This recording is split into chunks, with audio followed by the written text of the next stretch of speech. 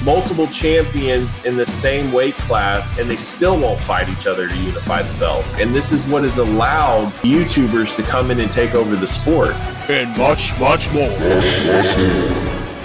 I have them this weekend. I'm just going to let the board fall to me. Dalvin Cook, Zeke, CMC. Hopefully I can get one of those running backs. I did my draft tonight, as y'all can see with my Vikings jersey on. You have like your really, really top tier wide receivers, but then there's a pretty big drop off. They didn't speak English, so like the UFC like wasn't giving them title fights as fast as people who did speak English. It absolutely was happening for a time in the sport. The reason why I brought that up though is because of the Stephen A thing, because I think it's a moronic viewpoint to take. Yeah, I mean, we just saw Andrei Arlovsky show up on AEW Dynamite. Not only that, we've seen Junior Dos Santos, Andrei Arlovsky, we've seen Cejudo on Dynamite, we've seen Vitor Belfort on Dynamite, we've seen Jorge Masvidal and Amanda Nunes. It just the fact that Tony Khan actually just did that. Fightful, Steven Jensen. Yeah, that's the stuff I got going on. Fightful Select Weekender podcast. Support Fightful and Fightful Select. Doug from RVD Tito for Life. Are we having fun yet? Because this thing has just got taken to a completely different level. Straight from YouTube.com. Live rounds. The marksmen have arrived. You're watching Live Rounds with Doug and Steven and being introduced to you by the real IWGP World Heavyweight Champion, Will Ospreay.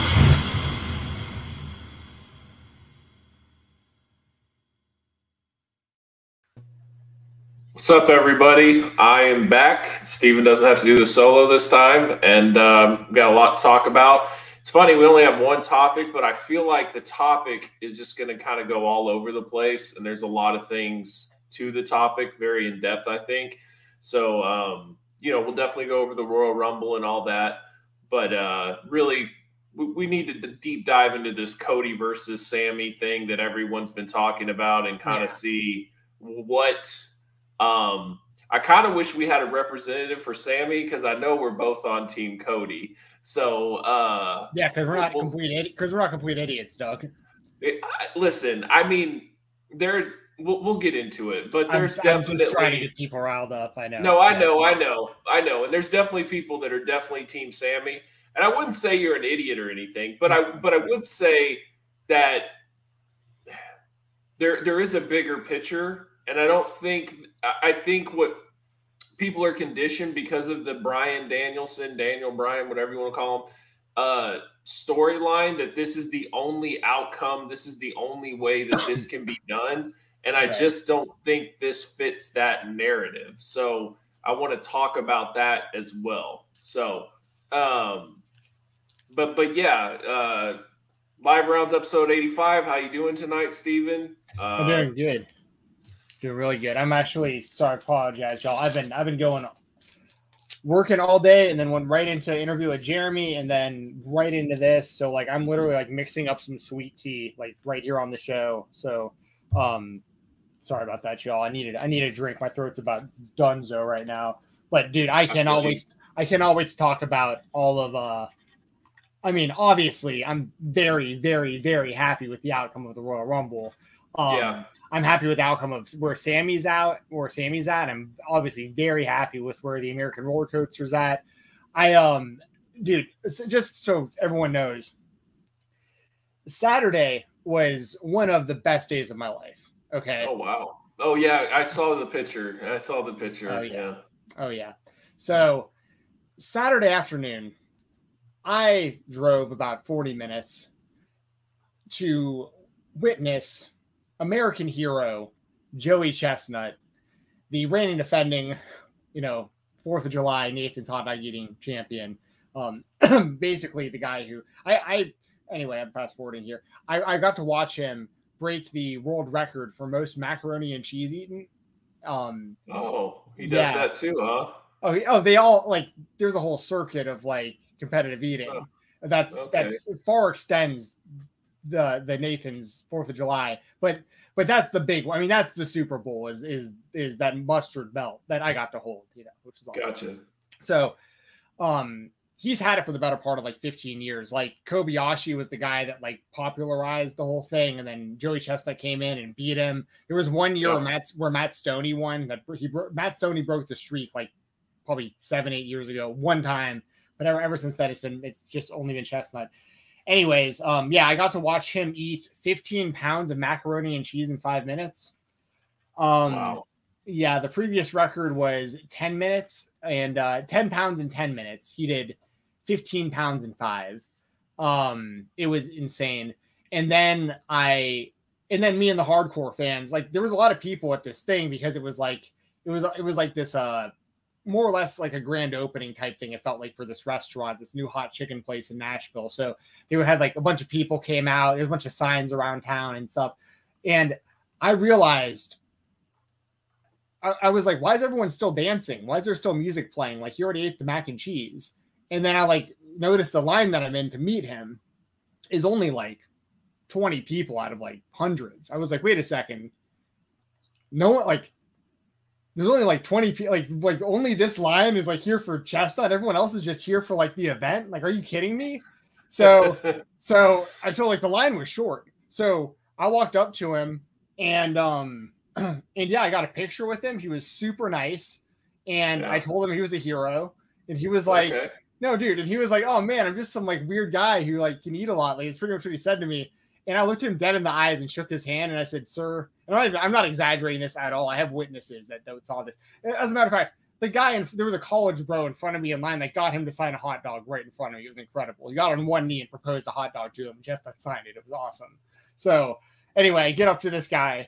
I get up to Joey Chestnut. I'm shaking his hand, looking him dead in the eye. And I straight up tell him, back when COVID happened and the world shut down and all the sports were shutting down, and we had nothing to cheer for. We had nothing to watch. We were all stuck at home, not allowed to do anything. You were like 20 hot dogs ahead. You had like your own record was 74 hot dogs, and you made sure to break your own record that day for America. And like, I really appreciated that. And the look on his face of like, thank you for appreciating that was like he felt that, right? And I was like, dude, this is the rules. So then I had him sign so this is like the Wonder Bread or something. No, so like the place is hiring that I was at. So I grabbed some of these and got him, to Steven Jaws. And then because I got some other homies that are big supporters. I got one for Jesse Davin and one for Jeremy. They're both Joey Chestnut fans, same kind of thing. The dude was absolutely awesome. I honestly came really close to bringing an American flag for him to sign, but I was like, this might be too weird. And then I noticed there was people with baseballs, there was people with baseball bats getting those signed. I mean, it was some guy got a paper plate signed, just like he's kind of part of Americana at this point, you know what I mean? Like, it's a big deal. Of course, it's a big deal. So I met this guy and it was awesome. So that was my Saturday afternoon, and I'm already riding a high. I'm like, I just met an absolute bona fide icon, legend, hero, and I'm like, okay, so step one is complete. Like, I got to meet Chestnut. Now all Cody has to do is win the Royal Rumble, and this is the best. This is my day. You know what I mean? Yeah. So the only thing that could have been better is like the Vikings still playing, but like we're past that. So we're not going to get into any of that. So anyway, so Saturday night Cody wins, and we're going to obviously elaborate on that. But I mean, just the most American, just my heroes pulling through type of day. It was just that's how I've been, Doug. That's how I've been. Good to see everyone in the chat, by the way. I see a lot of support in the chat right now, so I'm glad you guys are enjoying it. Please smash that like button and let people know what's going on in here, and we'll get more people in here and have a good chat about Cody and Sammy, and maybe some Joey Chestnut. I don't know. Also, I'll just say really quickly, this is off topic because I don't want to forget to mention it because this was very important. Right before this, I interviewed John Morrison, so that's going to be dropping. That's going to be dropping on Thursday morning on the Spotlight. You talk about his YouTube little boxing thing. That's the only thing we talked about, Doug. Okay. Because he seemed pretty disrespectful to Jake Paul. Like he made Jake Paul sound like he's a bum and he could knock him out. And I I just don't know how this is going to go for him. Yeah, I mean, he's always been highly athletic and everything, especially like I was a big fan of his for Tough Enough. Same, and I was so pissed that he didn't know the Spinaroonie and Jim Ross basically cut him out because of that. I was just so mad because I was like, dude, there's nobody athletic in wrestling like that. Like maybe you had your Rob Van Dams and stuff, but he was a different level. And it was rare back then to have a guy like that. And I like Matt Capitelli also, RIP. Yeah. Like they were both, he had a lot of potential. But yeah, I had him and Dad. I don't know if you know Dad or not, but he's I know he is. Yeah, but they came on the show together. Morrison had like 15 minutes, so like we had to get the questions in. He was super cool. I have a little scoop that I could I can't tell you, I can't say publicly, but I'll tell you about privately. Right. But Morrison was super cool, and he was like made it a point. He's like, "Oh yeah, me and you're gonna do this again," because we started deep diving on this YouTube stuff, and like he's in deep too. Like he knows the people I'm talking about and stuff. So like, and his opponent, I mean, Harley, I think he has a shot against some of these guys for sure. I think I would consider him the heavy favorite against his opponent that he's going to be fighting. I liked his opponent a lot, Harley from Epic Mealtime. He's a big dude though. I just think Morrison, he's too athletic, and conditioning I think is going to be too much for Harley. But Harley has some big balls for taking the fight because it's hard to get people to fight Harley because Harley's a really big guy. So anyways, I interviewed Dad and John Morrison. We called him Johnny Spotlight on the show. So that's going to be on the Spotlight this Thursday morning. Early start time is going to be 8:30 a.m. Eastern. So check the show out and check that interview out as well. Awesome. I've got all my plugs out of the way. So, okay. Yeah, I'll say this real quick. I absolutely hate y'all. I hate everything about this fan base and everything. Like there's some guys I like that are fans, but like in general, it's the Eagle fan base. It's a rivalry, but I mean, I gotta give you guys respect. Especially Howie, their GM. He does things so well. He scares the crap out of me. And they did a lot of really good moves. They brought in a lot of really good veteran free agents, and it helped them get over the hump. I will say this, though. It was probably the easiest ride to the playoffs I've ever seen in my life. Like, you beat the Giants, and then you face the 49ers, who literally have no quarterback. Like, they couldn't throw the ball at all. So we'll see what they do against Patrick Mahomes. They beat Patrick Mahomes in the Super Bowl. Like, what can I say? It's over. You know what I mean? But yeah, props to them.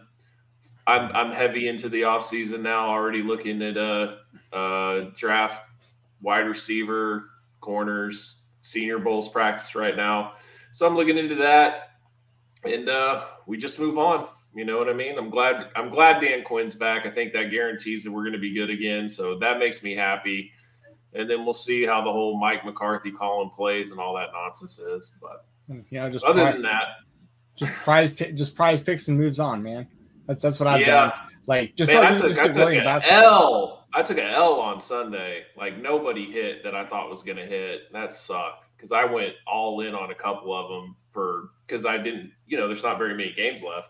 For you, there's games all day, but the Friday, the $20 ones, I'll always give a shot. But yeah, I did the Joker one for today in a 4-piece. Like this is my. I want to show my balance, but. Like this is we can gotcha. So like LeBron is 0.5 away. They're in overtime right now. 2 have hit and Joker just started. So I'm hoping. Oh, okay. I mean, I've got that on like a screen in my living room. Like LeBron to score one more basket. At least in overtime, you have a good shot. Well, there's like 2 minutes or so left, I think. My favorite player to watch is LaMelo Ball. Like, I love that guy for some reason. I watch all the Hornets games now. I just got his little. He got like a Funko Pop type. It's not a pop, but it's like one of those Funko figure type things that they make. They make like wrappers also. I've seen. Anyways, nice. I don't know if you want to get into some of the super chats. Yeah, we'll go there. Yeah. Robert, appreciate the super chat. Do you guys collect replica belts? If so, which are your favorite in your possession? Always wondered since I only see y'all's figure collection. I can go grab one. I have one kind of cheapish one that I got at Toys R Us, but it's not like a little kid one. It's like a replica of a replica, I guess you'd say. It was around like $100, but it was when Toys R Us went out of business. I was able to pick it up for a pretty decent price.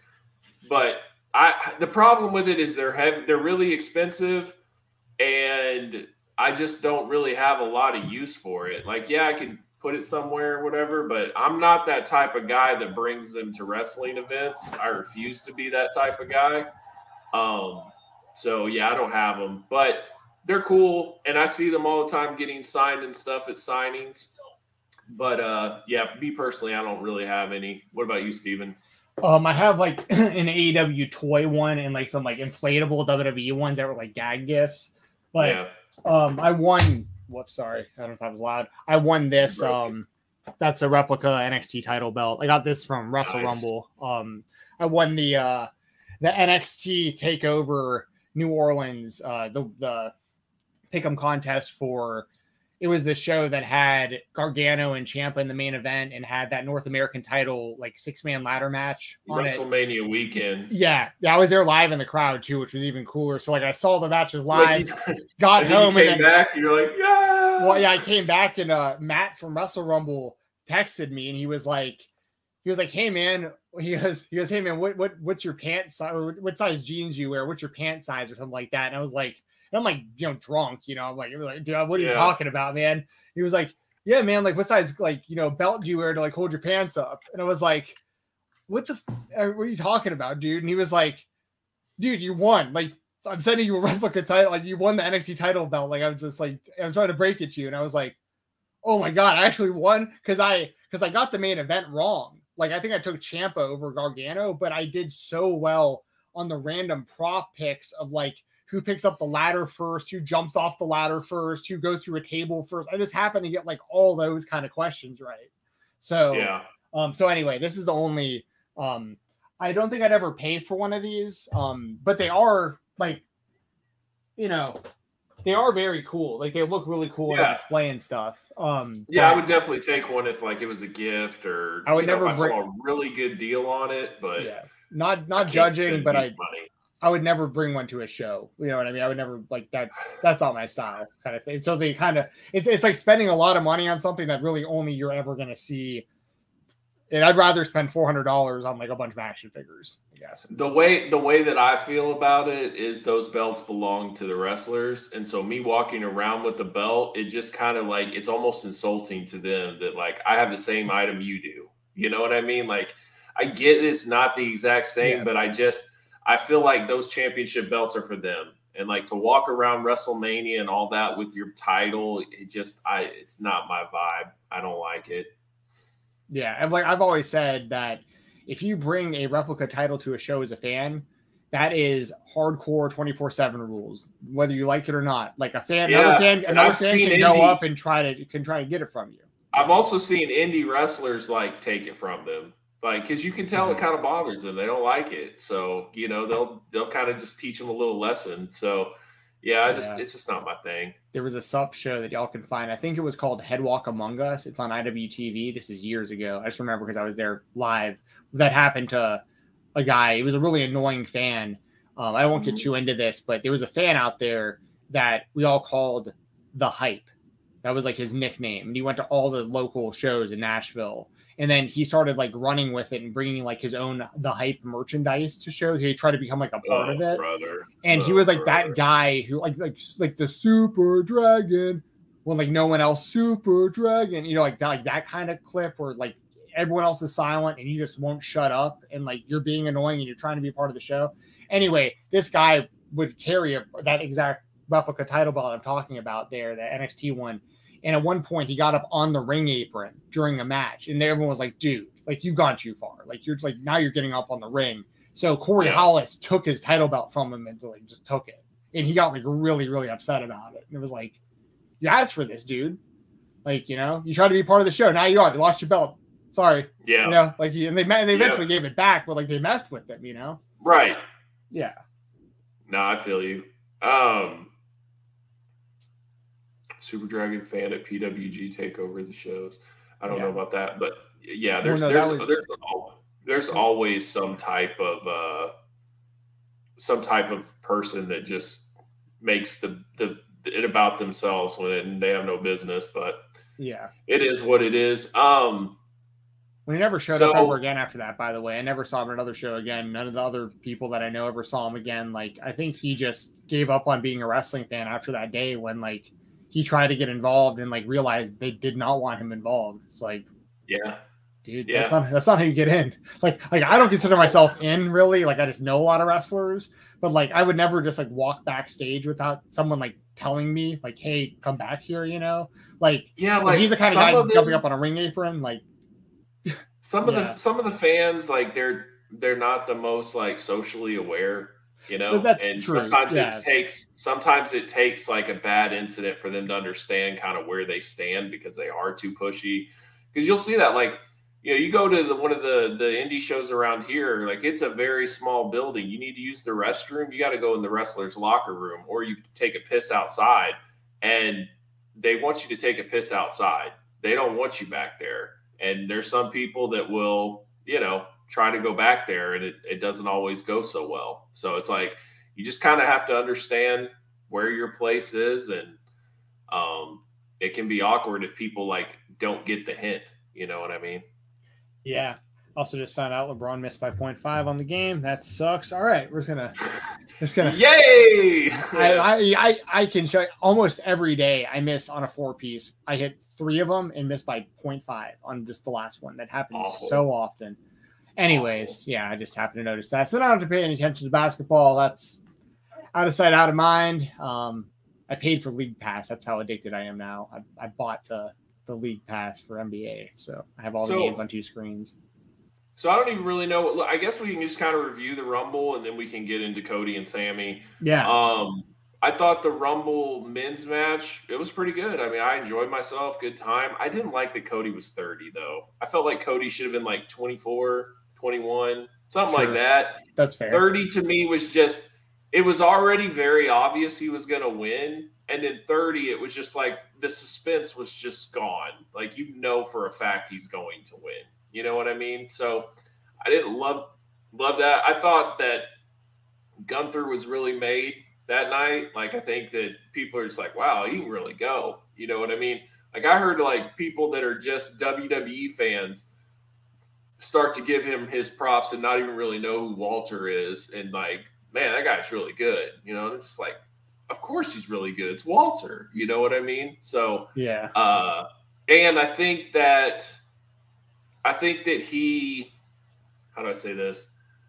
I think that, like, he has shown that, you know, he's ready whenever. Like, all they have to do is really just decide to pull the trigger, and he can be one of their guys. You know what I mean? So thought that was cool. The Logan Paul Ricochet spot was really cool. I honestly knew exactly what they were going to do when they were both on each side of the ropes. Like, I knew they were going to do that because they're both highly athletic guys. And it worked really well. Looked cool. But and it was kind of weird too, because, like, Cody and Gunther or whatever, like, had like a pretty legit match for a while, and it wasn't just like, you know, just trying to eliminate each other off the top rope. They were having like a match. So I thought that was kind of a different flow to it or whatever. But and Gunther is cool. the Intercontinental Champion too, which I think, like, makes that title belt look more important also heading into WrestleMania. That, like, the Intercontinental Champion went from number 1 all the way to the final 2 and, like, almost won the whole thing. So, like, and they teased him and Brock, and the crowd was like 1,000% behind it. Like, yeah, to me, like, I know you probably want to do Lashley and Brock, but, like, pivot. Because you can tell this is what the people want. You add that to WrestleMania, that's a huge match for people. So I think they, at least Sheamus is, like, it's making it sound like he's lobbying. Or I noticed it on commentary too that I think they're going to do Sheamus and Gunther at Mania, because Sheamus has never won the Intercontinental title. That's the only one he hasn't won out of all of them. Yeah. So they might have, but I agree with you. Like, I personally, I'd rather see Gunther and Lesnar for sure. Yeah, and I just think, like, what better way to get that guy over than to have that long of a Rumble performance and then, like, go toe-to-toe with Brock. You know Right. what I mean? So there's that. But yeah, overall, I thought it was a good match. So did you pick up on when Cody won doing the Bullet Club thing? Yeah, that was sick. Where he did the Q Suite and and then he won it up. I didn't pick up on it at all. I think I was checking my phone or something. I don't know. Like, I know he won. He was just celebrating. I was just like, whatever. But I didn't pick up on it. Then I saw it on social media, and I was like, oh, wow. Like, that's kind of dope. And then the Bucks' status was the same thing back to him. Their bio, emojis. On their bio. And it was just like, oh, okay. Like, there's still something there. You know what I mean? Yeah. But at the same time, I was thinking this, like, how comfortable, if you're the WWE, are you of making Cody the guy when there's probably, if you want to go like through all of BTE and AEW footage, you probably could like have a full hour of him talking shit on the WWE. And he really wasn't the guy in AEW. He was one of the guys. He was an EVP, but never won the title. And he's going to go into your company, WWE, and beat your supreme top guy, take both of his belts, and be the guy. Like, there's just some irony there. Yeah. Yeah, it's super interesting. It's awesome. I mean, because I think also, like, I heard Cody, I think Cody just recently said something about, well, actually he was on his promo last night where he was talking about wanting to be the next John Cena before he got into wrestling. And now it feels like he has the chance to actually do that. But if things don't work out, if they need to, like, if he wins the title and they eventually want to turn him heel, that would be huge also. Like, I think he's going to be super successful either way. And him as the champion, I think, is going to really work because you can use what you just said as a heel so easily, where it's like, I left your company, I went and did that, I came back to win this, and like, I'm not y'all. Like, I did this for me. This is like for WWE. Do you not think that Roman is like not going to say anything? Because I think he is. What do you mean? That'd be like, I've been the build up for this. They're gonna definitely, he's got the bloodline. He's gonna be like, "Where's your boys? Where's your little Bullet Club or whatever it is? You know, are they all elite? You know, like something." I just feel like he's gonna take a shot at him like that. So, and that's the thing. I don't think people are all about Sammy and Roman, but at the same time, like, we haven't even begun to see the buildup for Cody and Roman. Like, let's see what that looks like and see if you're excited or not. You know what I mean? Like, yeah, I get you're excited for Sammy and Roman for different reasons, but we haven't even really begun to see what Cody and Roman. We haven't even seen them stare each other down yet. You know what I mean? Yeah, for sure.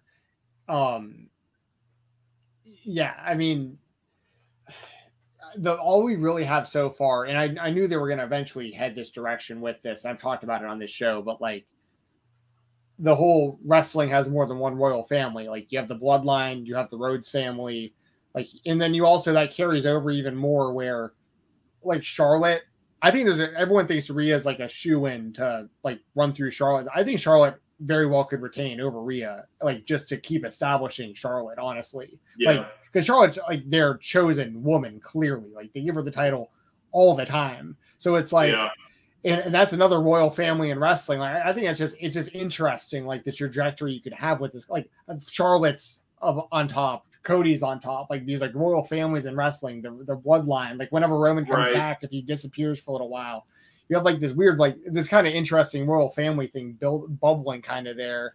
Well, and in that, I kind of feel like that's one of the main reasons Sasha left. Like, she could not get out, and I'm not saying she was in Charlotte's shadow, but like, the WWE held Charlotte in a higher regard than her. Like, that's obvious to me. So I think it's just one of those things where, like, she knew she could only go so far, so she decided to do something else. You know what I mean?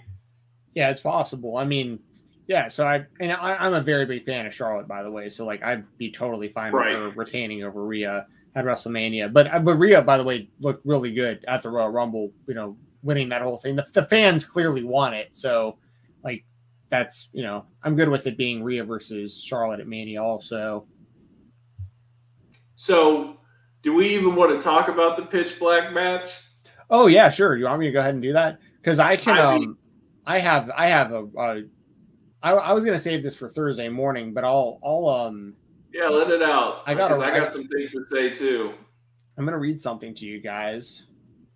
I put it on the screen, but I don't know if there's like too much profanity or not. Oh boy. I'll just read it. I'll put it up on the screen on Fightful. If I double check, I'll censor myself. So there was a clip of me making fun of Bray Wyatt and Bray Wyatt's fans that Fightful Overbooked put up on YouTube like a couple weeks ago, and Joel Pearl randomly like screenshotted a comment and was like, "Dude, have you seen this?" and like sent this, and this is the comment on. This is me making fun of. This is basically me talking about like best case scenario is Bo Dallas is Uncle Howdy and stuff. Like people are excited about the idea of that. You know what I mean? Yeah. So the username is Uncle Randy, by the way, of who's saying this. Who TF is Steven Jensen? Is he the lost? Is he the lost ginger neckbeard brother of Sami Zayn / the lost brother of Charlie Ramone in Sammy's vlogs with like the XD, like the smiley face next to it? Wow. By the way, like I get it, but like neckbeard currently no, but like pretty often I work from home. I'll take the neckbeard thing, but like I don't have red hair. Him calling me a ginger is kind of funny. Then he says Steven Jokeson, like Joke, you know? So it says, Steven Jokeson is a nobody. You're jealous of Bray. I get it. Bray stands? Yeah, I accept that I'm a stan. You're envious of Bray because your personality is as dry as the Sahara Desert, LMAO. He is the only captivating wrestler I've ever seen so far. The truth is... I mean, clearly a kid wrote this, but yeah, or a kid, or like an adult with like a childlike brain. In which case, I don't want to. I'm not making fun of you if that's actually the case. Says if you're my age and not, all right, I gotta continue. It's a long comment. The truth is, Steven Jokeson thinks that UFC is entertaining. Ha. I respect MMA fighters not because of their toughness, but because of their dedication to body training, self-defense, discipline, and control. All things Bray Wyatt doesn't have. but some MMA fighters, and by the way, I don't say anything about MMA in this clip at all. And this guy clearly doesn't know anything about me. He must have just seen the posters behind me and said all of this. He's just, but some MMA fighters are arrogant. That's the problem. MMA fighters' pride is their down. He said the grammar and stuff. So I'm trying to like this. MMA fighters' pride is their downfall. Just because you know MMA doesn't mean jack shit. Your MMA skills won't work on multiple people in a person who has a weapon. 10% chance that MMA could work.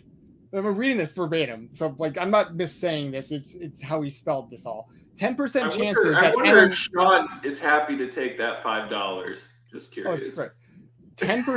10% chances that MMA could work, but reality is MMA is only for self-defense, protection, and escaping life-threatening situations. Oh, okay. I'd rather watch soap opera spooky silly Bray than watch UFC fighters knocking themselves out to prove a point. SMH. All of you MMA douchebags. Sorry. That's all good. All of you MMA douchebags always like to flex your skills because all you think is that no one will fight you. The more I see it, MMA fighters learn to fight just to bully their bully. Of course, you want to learn MMA because you want power to intimidate the people you hate. That's a fact of life. So that's the comment somebody left because I thought it was funny that Bo Dallas could be Uncle Howdy and people were excited about that. That in a nutshell is how I feel about any adult that considers themselves a fan of any of the shit that I watched in that Pitch Black match. Like that was the stupidest, dude. That was the stupidest, dumbest. Well, and here's the problem. I heard from multiple people that they've been kind of impressed by LA Knight. And that the build up to LA Knight and him, they almost think that LA Knight has done better than Bray. Like they felt like that he's been better on the mic, he's been better in the promos, he has a little something that others don't, blah blah blah. And like the fact that they have to do this goofy nonsense lights out, which is basically a black light match. That's literally all it was. It was a black light and like glow sticks inside of kendo sticks. Well, and like somebody sent me a picture on Twitter. They said, remind this of the Batman Forever bad guys that were like always running around with the Riddler or whatever. Yeah, I remember those. Yeah. And like that's exactly what it looked like. I was like, yeah, that's great. So I mean, I'll take LA Knight over what I've seen out of Bray Wyatt since he came back. And this is my thing though. We know Bray's like reputation. I thought for sure he was coming back to not bring this goofy shit, and this is exactly what he's doing again.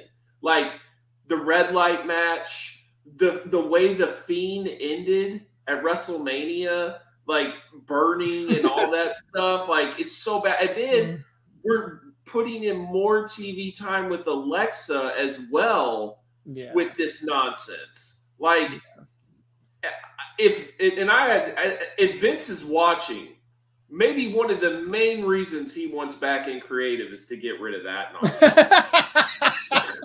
Well, I mean, like I can't see him sitting there and just being like, yeah, this is a good decision. This is great.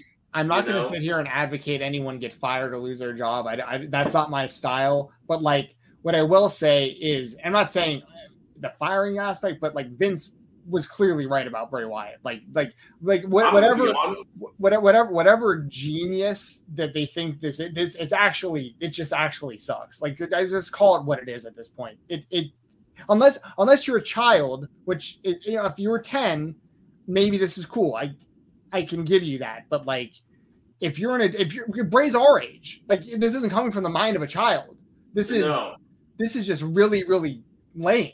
Like I really don't know how. Not only that, like I heard the people that were there live, like they really could have no idea what was going on. Well, they couldn't see. So they can't see, and even if they can, like why are all of a sudden like he's at the freaking stage and Howdy's jumping off and an explosion happens. He missed completely. By the way, everyone saw him completely miss. But it's okay. If you miss, just blow crap up. Blow it up, and then people are just supposed to forget about it. But like, it's so bad. It was just a train wreck. And then I thought Bray was going to be like, at the post-fight presser or whatever. I thought he was just going to be like, not everything works the way that we want it to work. And instead, he's just like, it felt good to be out there and create again. I'm like, bro, you create trash. Like, yeah. But there's such a connection with him and his fan base. But like, man, yeah, I just have to understand his fan base is like the comment I just read. You know what I mean? So that's where you have to like. Not all of them, but I'll say this: I think there's a Undertaker fan base that likes him, and then I think that there are some challenged people that maybe don't feel so good about themselves and maybe are not. That look at him more as like a role model type. So if you would think of that guy as like a role model, then that's like, you can imagine what some of these people are. What I don't understand with I'm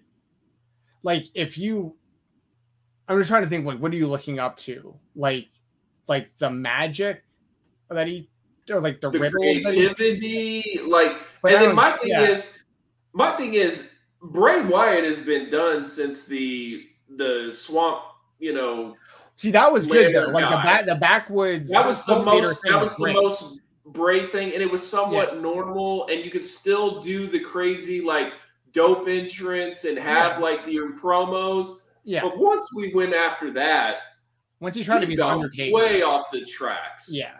His feud with Undertaker was so when he lost to Cena at WrestleMania 30, and that hurt him a lot, I think. And then he lost to Undertaker the year after the Undertaker already lost to Brock.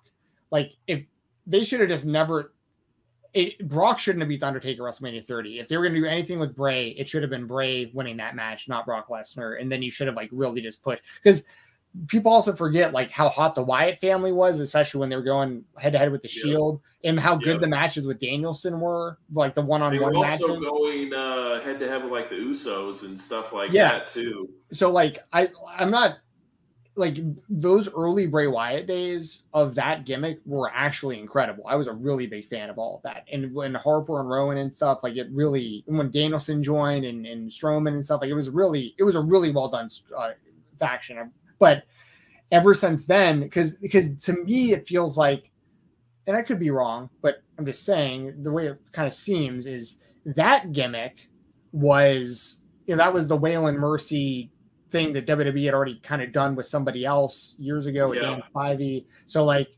that probably wasn't really Bray. Like he might have had a hand in that, but like he kind of took that from like that was basically a redone gimmick. It was a repackaged gimmick they had tried like decades earlier.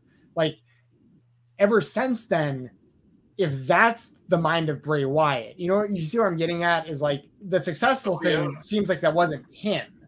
Everything since seems like it is, because everything since has been nonsensical promos that just talk in circles and go nowhere, matches that don't pay off, really goofy matches, those weird matches where he's like in a shed with Randy Orton and stuff, or like getting lit on fire, or any of this weird stuff, getting beat by Goldberg in like 10 seconds, like just all this stuff is just Seth Rollins Hell in the Cell red light match. Yeah, garbage. That was terrible. I mean, that was a disqualification in a Hell in a Cell match. And also the icing on the cake was the ending of this whole thing, which you're talking about, where Uncle Howdy is standing there and then just dives off, misses completely, and then I literally started laughing out loud when you realize the puppets are all like human sized above it all watching it. I was like who thinks this is cool? Who's watching this thinking like, once again, 10 years old or younger, I'm not talking to you. You can enjoy that. And I would understand why you'd be extremely intimidated by the guy or scared by the guy if you're a young kid or whatever. And if he's a good guy, then it's like, this guy's kind of badass or whatever. But like as an adult, this is terrible. Listen, Dungeon of Doom got me into wrestling. Dungeon of Doom versus Hulkamania. I was 6 years old. This is the version of Dungeon of Doom in 2023. And I was 6 and it was awesome. But I was 6. I'm now almost 36. So it's like I just can't. This isn't for me.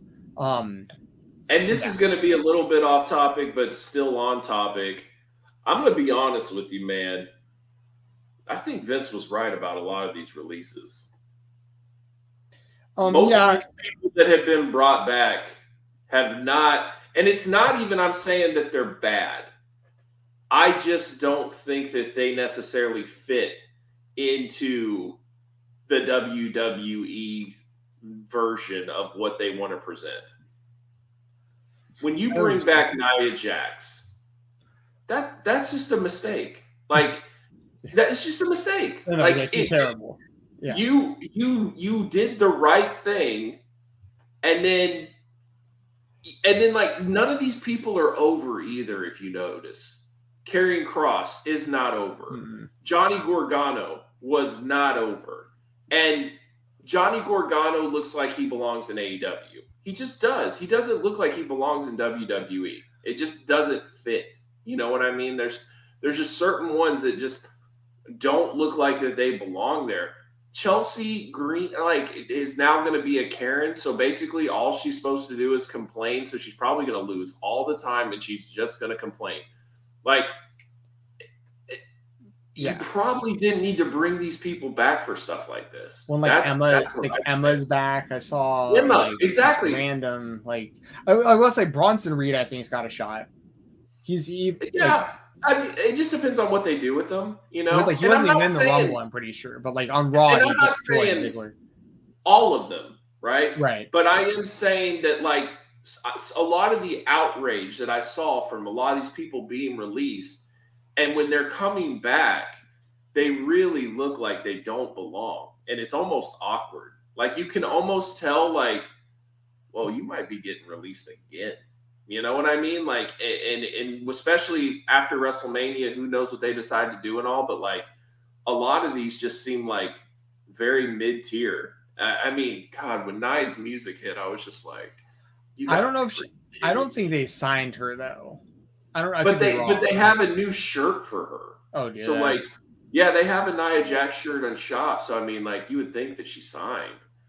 Oh. And then another thing I don't like either is a lot of these people, Nia and certain ones, like they wouldn't even consider working for the indies. Like they have no love for the actual business. They only want to work for the WWE. Well, they've definitely priced themselves out. Like Strowman is the same way, where like they came in making too much to where like they're not gonna work for, because there's also no incentive for like even GCW and stuff. They would just never make back the money that they would have to spend on someone like Strowman.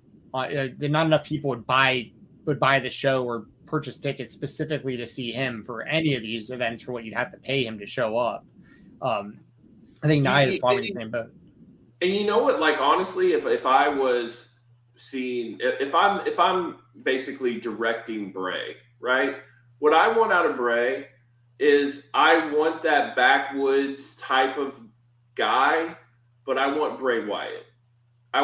I don't need you to dress up in those shirts and the hat and all. I need you to just be Bray Wyatt, but I need you to be that backwoods type of guy where it's like, it's just you, man. Like you don't have to have these 6-dimensional characters and all this other nonsense. Like just you turn up the volume times 10 on your promos and everything else.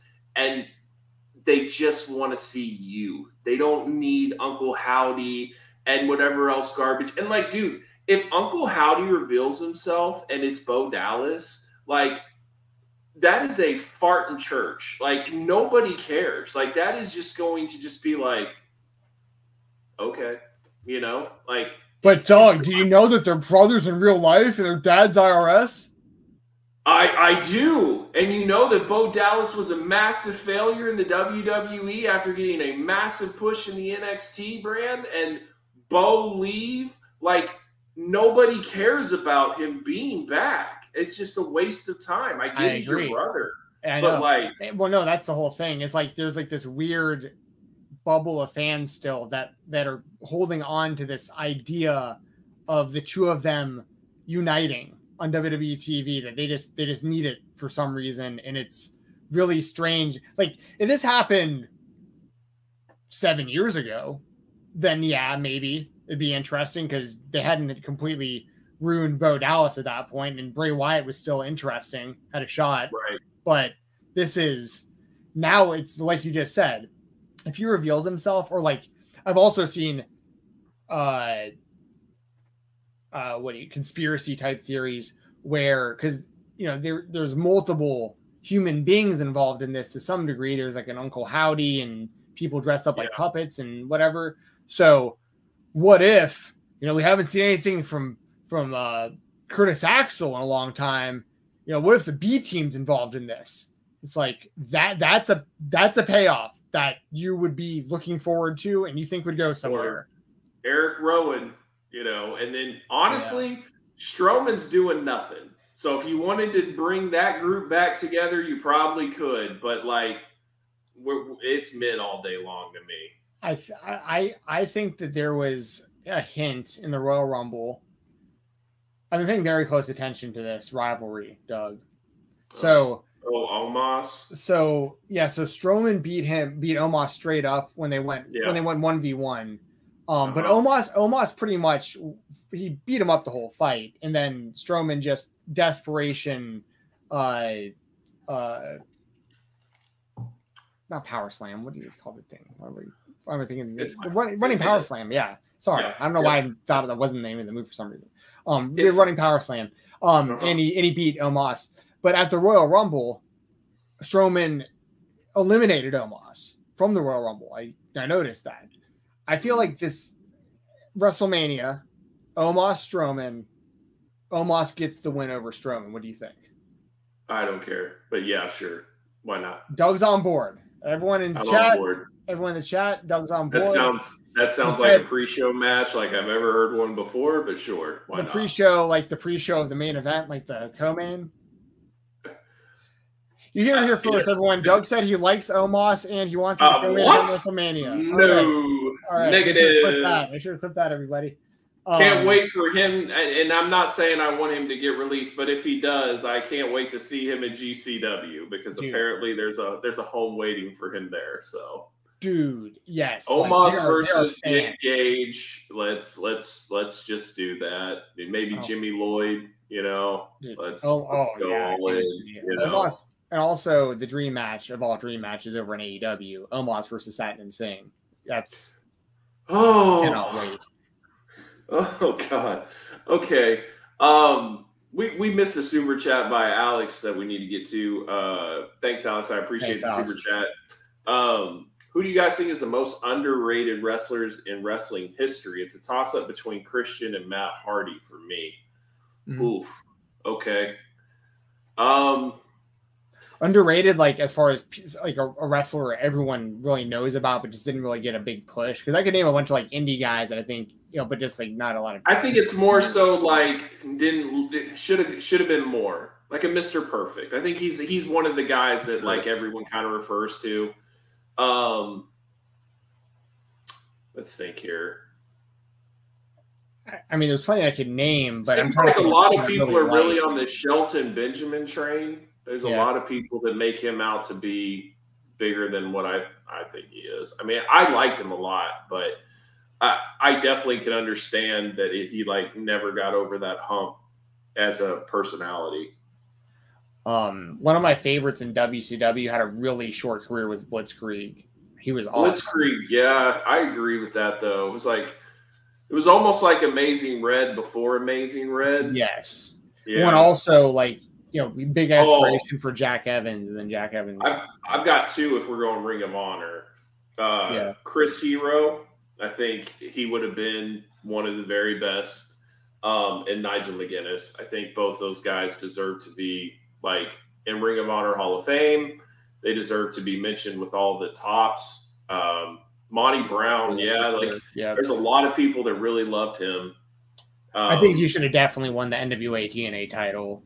For sure, like when he was, like when they were in that phase of like Jarrett getting it like over and over, like they should have definitely given Monty. I thought we were getting Monty Brown and Tito, like Hard Justice build up, and he was like with Jarrett, and like Monty Brown was staring Tito down at the locker room and everything. I thought we were gonna get it, but Nigel and Chris Hero to me.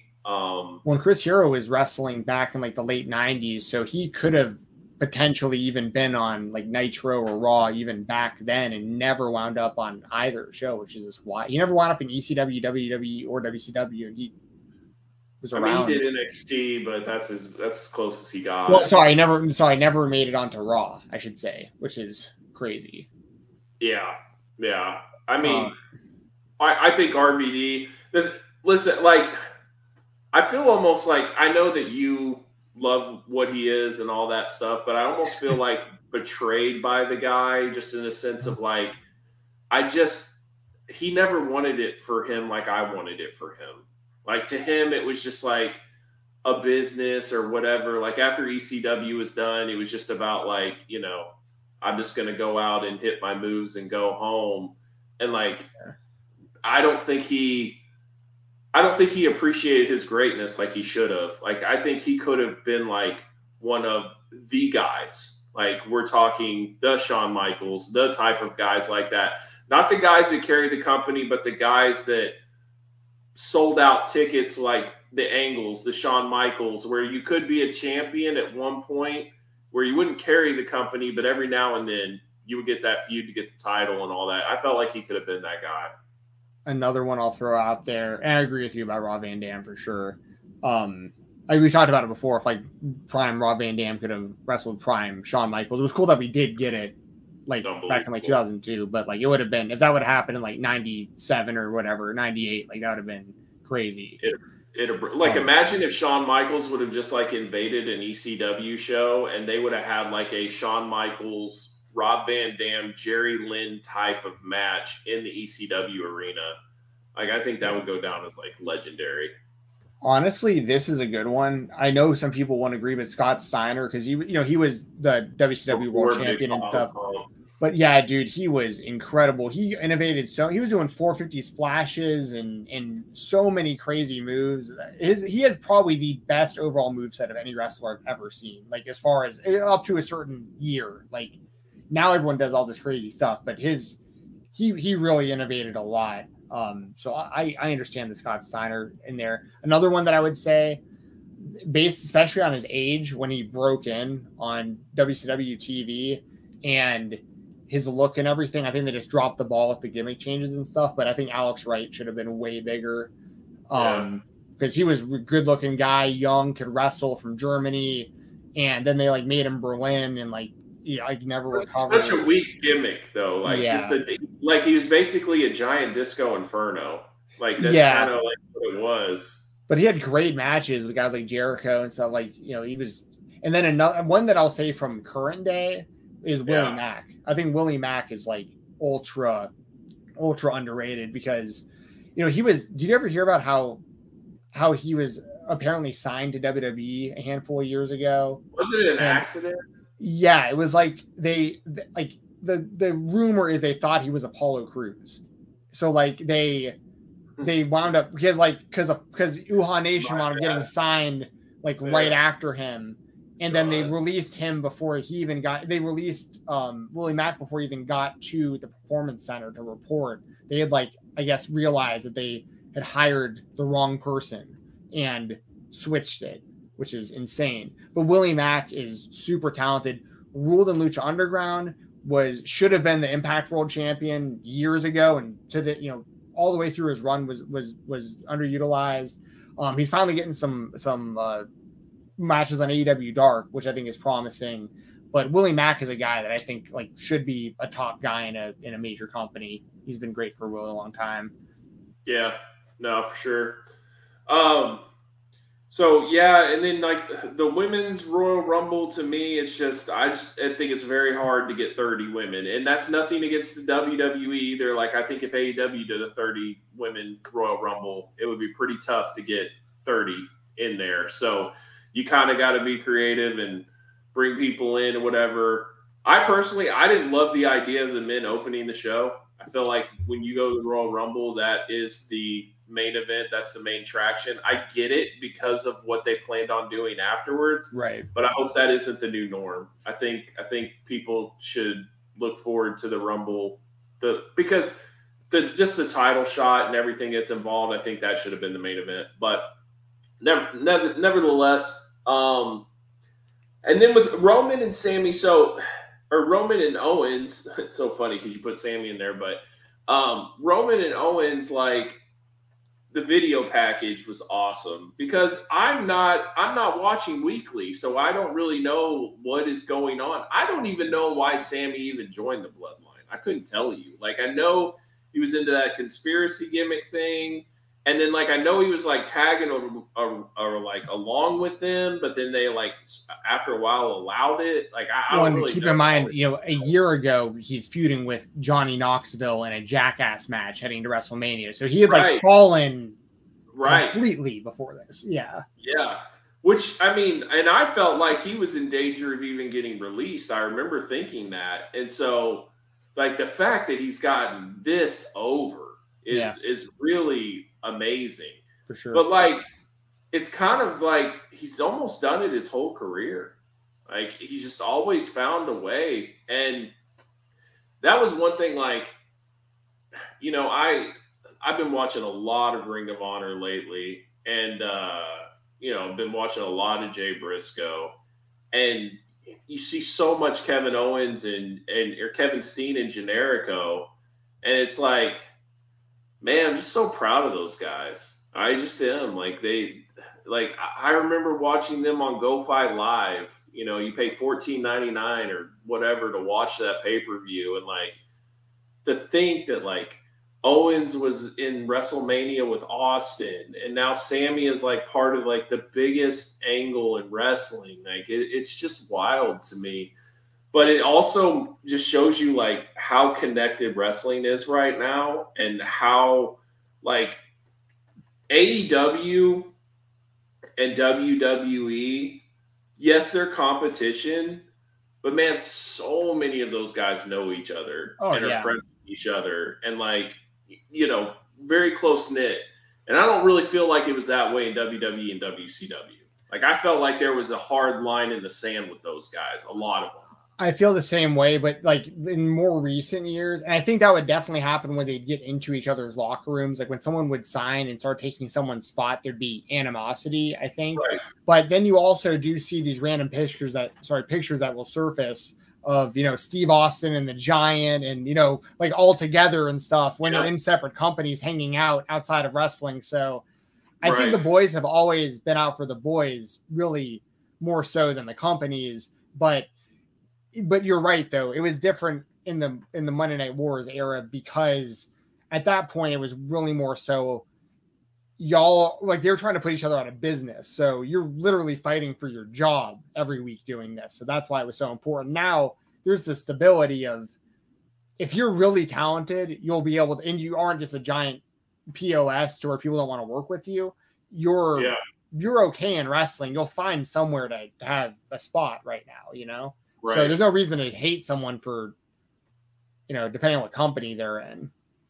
Yeah, no, it's just like, I don't think it's outrageous to think that like the Young Bucks are texting Kevin Owens or Sami Zayn or, like FTR's talking to Randy Orton or like, it's just like they're all a close knit group. You know what I mean? I mean, Ricky Starks was with Cody at the Royal Rumble. Right. Like, well, and then Sammy and Kevin Owens must have took a freaking red eye down to Delaware to go to Jay Briscoe's funeral because they were there after the Royal Rumble. And I remember like you could just see the back of everybody because I watched the funeral and you could see the back of everybody. But then like I saw Tony's hair, right? Because Tony's hair is very distinctive and he was sitting right next to Cash. And then he was sitting to Jericho on the other side. And then Jericho was sitting with Britt Baker and Adam Cole. And then, like, at the very corner was Sammy and Kevin Owens. And it's like, imagine all who is at that funeral right now that are WWE, Ring of Honor, AEW, like the whole nine. And it's just like one big... I don't know. And then another thing that I was going to say too is if you actually go to the story of it, because like just the match itself, I don't really have a lot to say because I just think everybody was wanting to know what is going to happen, So it's fine. And I've seen Kevin Owens and Roman Reigns have multiple matches. So AJ Styles was there also. And on top of that, like, I do this now where, okay, so Sammy has a chair and Kevin Owens is laying there helpless. And, like, everyone's like, oh, it's a throwback to the Shield and all this stuff, right? When Seth Rollins turned on Roman. Mm-hmm. But no, that's a throwback to Final Battle 2010, son. Like, when Kevin Owens is on his knees and Generico has a chair and he lays him out. Like, it's so connected now that you can have such a deep storyline that has gone 15 freaking years, 13 years, whatever it is, that I don't really, I guess because I hadn't been watching wrestling for 30 years or whatever, that I didn't really pick up on as much now. But now it's like I was thinking, if you did Adam Cole and Kenny Omega, right? Like if they just decided to do that, they have so much footage from Ring of Honor that they could really deep dive into that storyline and bring that back. How he got fired out of the Bullet Club and how they never worked things out and all that stuff. Like they own all that now. So I really feel like that. And then I was thinking too, like, how in the world did we not get Joe and CM Punk when CM Punk was there? And if CM Punk does come back, you got to do that. You got to. And you have all the footage from the trilogy, right? Like, yeah. there's just a lot of things that you can do that are very connected, you know. So they got to work out a deal. Tony and Triple H need to work out a deal to just let them use ROH footage of Cena and Generico's history in exchange for something. Right? Yeah, that'd be dope. Yeah, that would definitely be dope. And even like TNA, I'm sure you can find stuff there too, where it's like you can reference things back and everything. You know, like it's wild to me. But it's really cool, right? Because then it's like it awards you for being a historian of pro wrestling, because it doesn't just hit you on the basic level. Like you get the full in depth of it all, you know? Yeah. I mean, obviously, so the story, it seems like where we're headed, right, is going to be Sami Zayn. Well, let me lay out how I think things are going to, or how I think things should play out. And if you've seen Brian Alvarez, he recently put up a video, or Wrestling Observer Wrestling recently put up a video that pretty much outlines exactly how I feel things should play out. So I'm not parroting him, but like I have heard him have the same exact take, but I'm going to say what it is for those of you who might not know. And this is my honest opinion of where I think they should head. So we saw what happened at Royal Rumble at the end of the show. The fans really want Sami Zayn. He got a massive pop for the turn on Roman. Listen, I'm not going to deny how over he is. I totally get it. If Cody Rhodes didn't exist right now, I'd be with y'all as far as he should be the guy. But we're at where we're at. I think what they do is Sami challenges Roman Reigns for the world title, or the Universal Undisputed WWE Championship, at Elimination Chamber. Elimination Chamber is in Montreal. It makes sense for Sami Zayn to be in the main event in Montreal against Roman Reigns, world title on the line. And that's going to be massive. Massive. Like, the crowd is going to treat Sami like he's Bret Hart. I mean, it's going to be big. And he comes ultra close to beating Roman. Yes. Super ultra close. But Jey Uso cost Sami Zayn. So now the heat transfers over to Jey and Jimmy. And after the match, the Bloodline's beating up Sami Zayn. Kevin Owens comes out in Montreal, in his hometown, comes out, saves Sami from the Bloodline to end the show.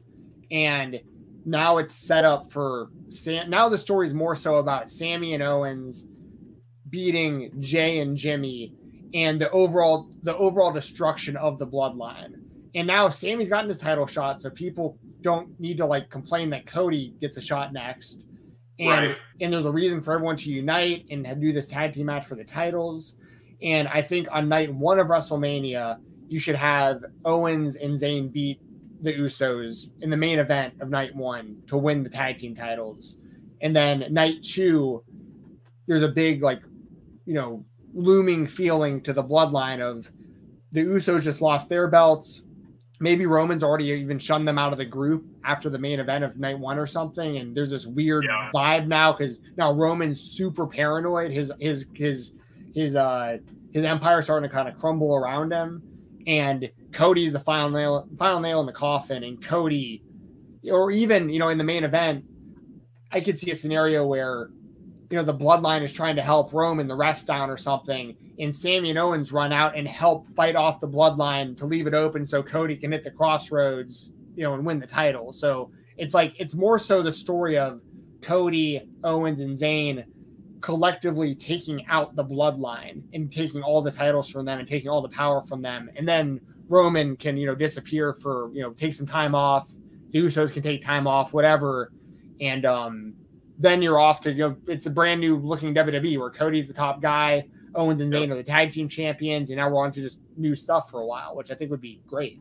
Well, this is another thing. It's no, like, it's shot at Bray, but like, you can't even imagine Bray being the champion right now at a time like this. Like, that's how far advanced I feel like WWE has gotten when it comes to quality of, like, opponents. And remember how, like, this was like 2 years ago. We were like, who can replace Roman? Remember that? We would have, like, these in-depth conversations. If Roman ever got sick, or if Roman got cancer again, or whatever, like, what would they do? They have nobody. They built this entire company around Roman. They have nobody. Here comes Cody Rhodes. Yeah, they had to sign someone from the outside, but Cody's that guy. Yeah. And now you have a chance to try to build your next guy under Cody. Like, you got to figure it out fast, though. Is it Braun Breaker? Is it someone else you're going to sign from the Indies? Is it someone else you got your eye on from AEW? But you got to have a plan. Waller? Is it Grayson? I mean, listen, Grayson Waller's a good-looking dude. He's athletic. He's got a lot of heat. I'm not going to hate on the guy, but like, he's got a long way to go. He's still kind of green. But no, I agree. I'm not saying that they should necessarily like. I don't think he should be the guy to beat Cody like anytime. I don't think they have the guy. That's the problem. I think if anything, you got to get Maxwell. Yeah, I mean, he'd be the number one ideal. He'd be the best possible person. Imagine if Cody is like the top baby face, and then they sign MJF as the heel to take out Cody. And what's so great about that is they never finished their feud in AEW. Like that. Right. That is one that is very crazy to me that did not get revisited. Like, how did that not happen? Dude, imagine MJF coming, like Cody standing there, like almost like when Jericho debuted, like when The Rock was in the ring and Jericho the countdown started mid promo and everyone was like, what's going on? And then they went back and forth and it was, in my opinion, the best debut in WWE history. And imagine a scenario with Cody Rhodes in the middle of the ring with the world title over his shoulder. He's got the Winged Eagle title over his shoulder, and wearing the suit, and the crowd just Cody, and everyone's behind him and they're loving. He's their new Cena. This is amazing.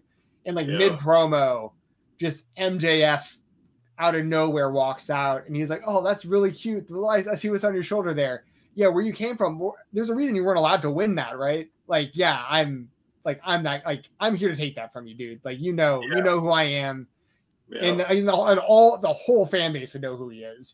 So it's like I think even WWE diehards that don't watch anything else are aware of MJF. So man, I don't know. I listened to that Logan Paul podcast. Those guys were so clueless. Like they didn't even know what Mike was. I can't stand Mike. I think Mike is like the epitome of like meathead ginseng moron. Like I can't stand that guy. And he's just like, so you were like all elite, you were elite and you were Stardust at Elite. Then I'm just like, I haven't been able to watch it. But like Cody's fantastic because Cody is just so slick in his interviews and he talks about everything. And he even brings up he like throws out Jay Briscoe's name in there and they're just like, huh? And then he talks about like, being in the other company and when they were in New Japan and things like that. And then they're like, well, Logan can't go to Japan. Oh, yeah, I remember why. Yeah. And then he trolls Cody. He's like, okay, so you like have a famous family and like, your dad is like Dustin Rhodes, your dad's Dusty Rhodes, your brother's Dustin Rhodes, and your sister's Lana Rhodes. And he's like, what? And he's like the porn star? Yeah. Yeah. And then he's like, yeah. And he's like, no, she's not. They're like, well, that's Mike's ex-girlfriend. He's like, oh, okay, good. Like whatever. Yeah. But like he knew that. He's just trying to be a jackass. Like I don't like that guy at all. He's so annoying. He's like Logan's right hand man. Then there Logan are other is the least likable. But like he even says like like I used to wrestle Ricochet on the Independence, and he's like, no way, Ricochet was on the Independence, and it's like they all were. And then Cody's like, you should look up a match in Japan. I think with your spot that you did, like I think you'd like this: Will Ospreay versus Ricochet. Oh, he brought that match up to him. Yes, and he tries to talk about how like. It was very polarizing, but I loved Cody talking about how wrestling has changed, and he really took a shot at like the Cornettes out there that like you can't stick with just the old because a lot of it is just you being lazy. And like if you look at football, right? Football's changed. The athletes change. You have to do different offenses, new defenses. You can't call the same stuff anymore. Wrestling's no different. Like it's evolved, and you can't just be like, well, why didn't you just, he was talking about like the spot that they did. Wasn't the whole point to get somebody over the rope? Why would you jump into the ring at each other? You know, and it's like, no, dude, because it's cool, it's fun. People buy the ticket to watch stuff like that. You know, Yeah. So, but yeah, Cody gets it. Cody gets it, but he also says that like you need both. You can't just go out there and just like pull back the arms and build it up and then hit. So he's like, you got to have like good moves and exciting stuff for people. The moments and the moves. You got to have both the moments and the moves. It isn't just one or the other anymore. Yeah. No, he definitely gets it. And I always talked about that, how important he was to AEW, like behind the scenes because of that. Because I think a lot of their book, he even talked about that, and really? he said that he's like, what I thought was really cool about you, Cody, was like you contacted me after I had my knee injury just to see if I was okay, and he was like, so this is the thing that I believe in. He's like, we have a like a gym membership thing, like a smoothie drink, whatever, where it's Billy Gunn's thing, but it's merged with Nightmare Factory's like gym as well. And he's like, we make sure we have prime drinks in there. And he's like, oh, that's really cool, And he's like, and when The Rock has a movie, I make sure I go see it. And then when John Cena has a show on HBO Max, I make sure I stream it. He's like, because we got to take care of each other. And we got to make sure that, like, everybody is being supported. And so it's like, I'm sure he had that approach in AEW, and I'm sure a lot of people miss that aspect of it. We even talked about his tattoo and Tony Khan's reaction to it and all stuff. It's really good. It's funny. What was Tony's reaction? He was like, why did you do this? Tony couldn't believe how big it was. And Cody even said he made a mistake. Like, they made it way bigger than he thought it was going to be. Oh, so, he thought it was going to be way smaller. And he was just like, oh, wow. Okay. How did he not know? Like, because they put the stencil on you before you get the tattoo. Well, they drew it out and everything, and I guess it wasn't as big as what. And Cody's like, we should have stopped midway or something. But I was just like, let's hammer it through, let's get it done. And he just said that it was way bigger than he expected, but turned out all right. He said so. Oh. But he also was talking about how he just saw a guy at the gym, right? And he was like looking at him, and he's just like, this guy doesn't think I can lift this weight or whatever. So he's like, that's when I just put 295, no, stretching, no nothing, just went right up there in my sandals, going to bench 295, 4 reps. He's like, that's when I tore my pectoral right there. So he's like, now I do things a lot more smart and stuff like that. So it's he's the man. Did he elaborate on his decision to get that tattoo and like why he chose to get it on his neck like that at all? Or I don't remember off the top of my head. I mean, he says he's not a big tattoo guy, and he didn't. It's not something that like he normally would do. I don't remember. I'd have to listen to it again. Yeah. It was just curious. He was like, my former boss was just like, that's really big. And he's like, and Jim Ross, he's like, he just kept staring at it. Just like, it can be distracting. Like it can. I mean, well, and Cody's like, I had a pay-per-view in 2 days after I got that thing done. So he was like, yeah, I don't know. I remember he's wearing the big scarf and like the interviews and stuff leading. I remember I was thinking to myself, like, please tell me that's not real. But now it's like, I'm so used to it. But God, when he first got it, I was like, that's looking rough. Yeah, it was definitely a big shock because before that, the only tattoos that I know of him having were he had the dream tattoo, and then he had years ago he got when him and Brandy got married, he did like one of those like tattoos on his finger, and like it's the like where like the diamond or whatever would be for like a ring, I guess. Like it's like it's the what is it called, the Triforce from Zelda. It's like a little Triforce on his ring finger with like a little band, I think. That's really all. But then it's like there's a little one there. There's the dream one that's small right over the heart, and then boom! I was like, whoa, what are you doing, dude? But I mean, it's whatever. I mean, I think the logo is badass. Like there's a very likely possibility that I eventually get that logo tattooed on my body myself. Calm down. We'll see. See how it goes. Yeah. I mean, what if I if Cody wins the WWE Championship at WrestleMania. By the way, if he does win the belt, do you think the one wing eagle belt is coming back, or the winged eagle? Yeah, sorry, so one wing. What am I doing? The wing eagle belt.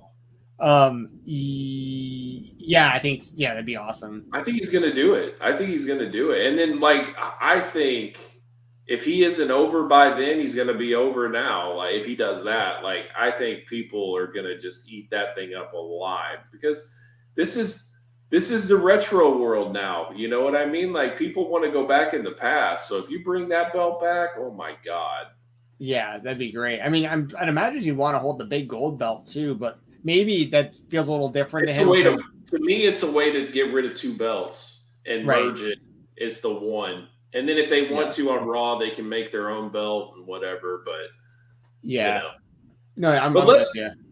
I missed Kogan's super chat that I need to read out. Thanks, Kogan. I appreciate this, man. I'll earn my film degree this year, so I'll tell you what, I'll write a horse script specifically for Bray to get him into movies and out of wrestling. That way, we're all happy. Sound good? Yeah. We'll take that. So, anyways, let's get back to the storyline itself. So, when Sammy hit Roman, I mean, I don't know if I've heard that big of a pop in a long time. That place was deafening. And I give them a lot of credit for being able to create something that people are so emotionally invested in, right? Because that is rare right now in wrestling. And I really feel like AEW needs to look in the mirror and figure out a long-term storyline that people will care about. We had the Elite and Hangman. I feel like it was ruined because of COVID. I feel like that we never really got everything that we wanted out of that deal. And I think that it's time to find something else that you can really dig your teeth into that can last almost an entire year that really people care about, because there are people that tune into SmackDown just to see what happens with the bloodline that week. And I feel like that's one of the biggest issues with AEW. In my opinion, the Elite should be on every episode. Every episode.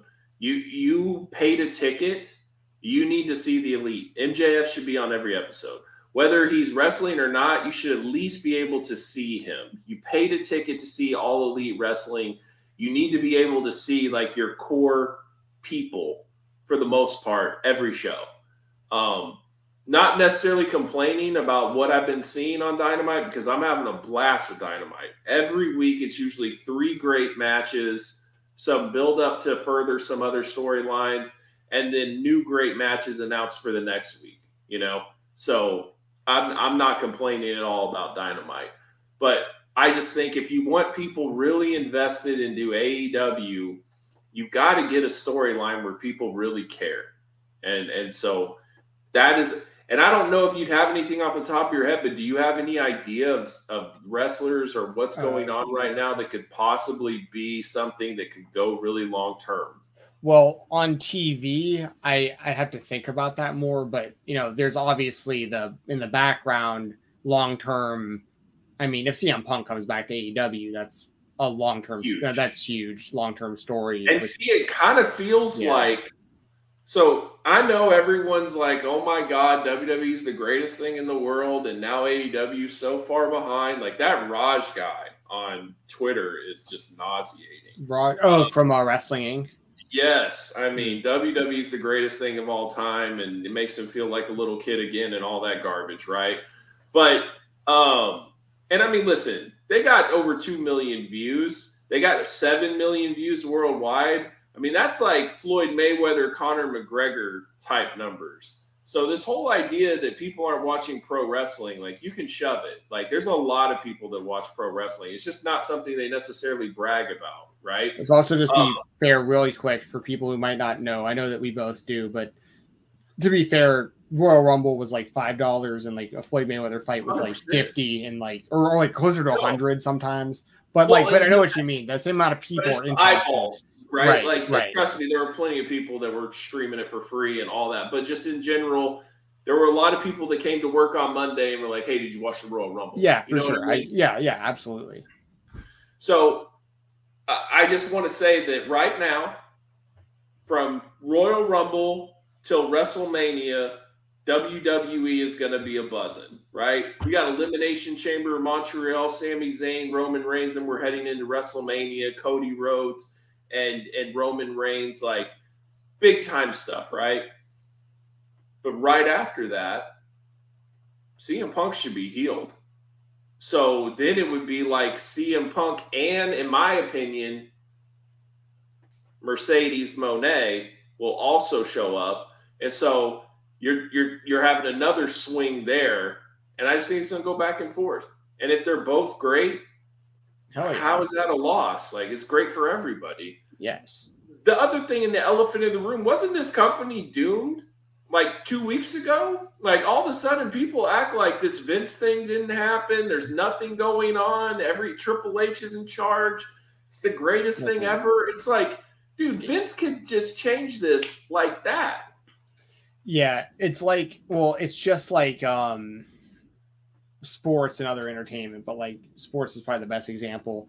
It really doesn't matter any of that if the show's good. So I agree.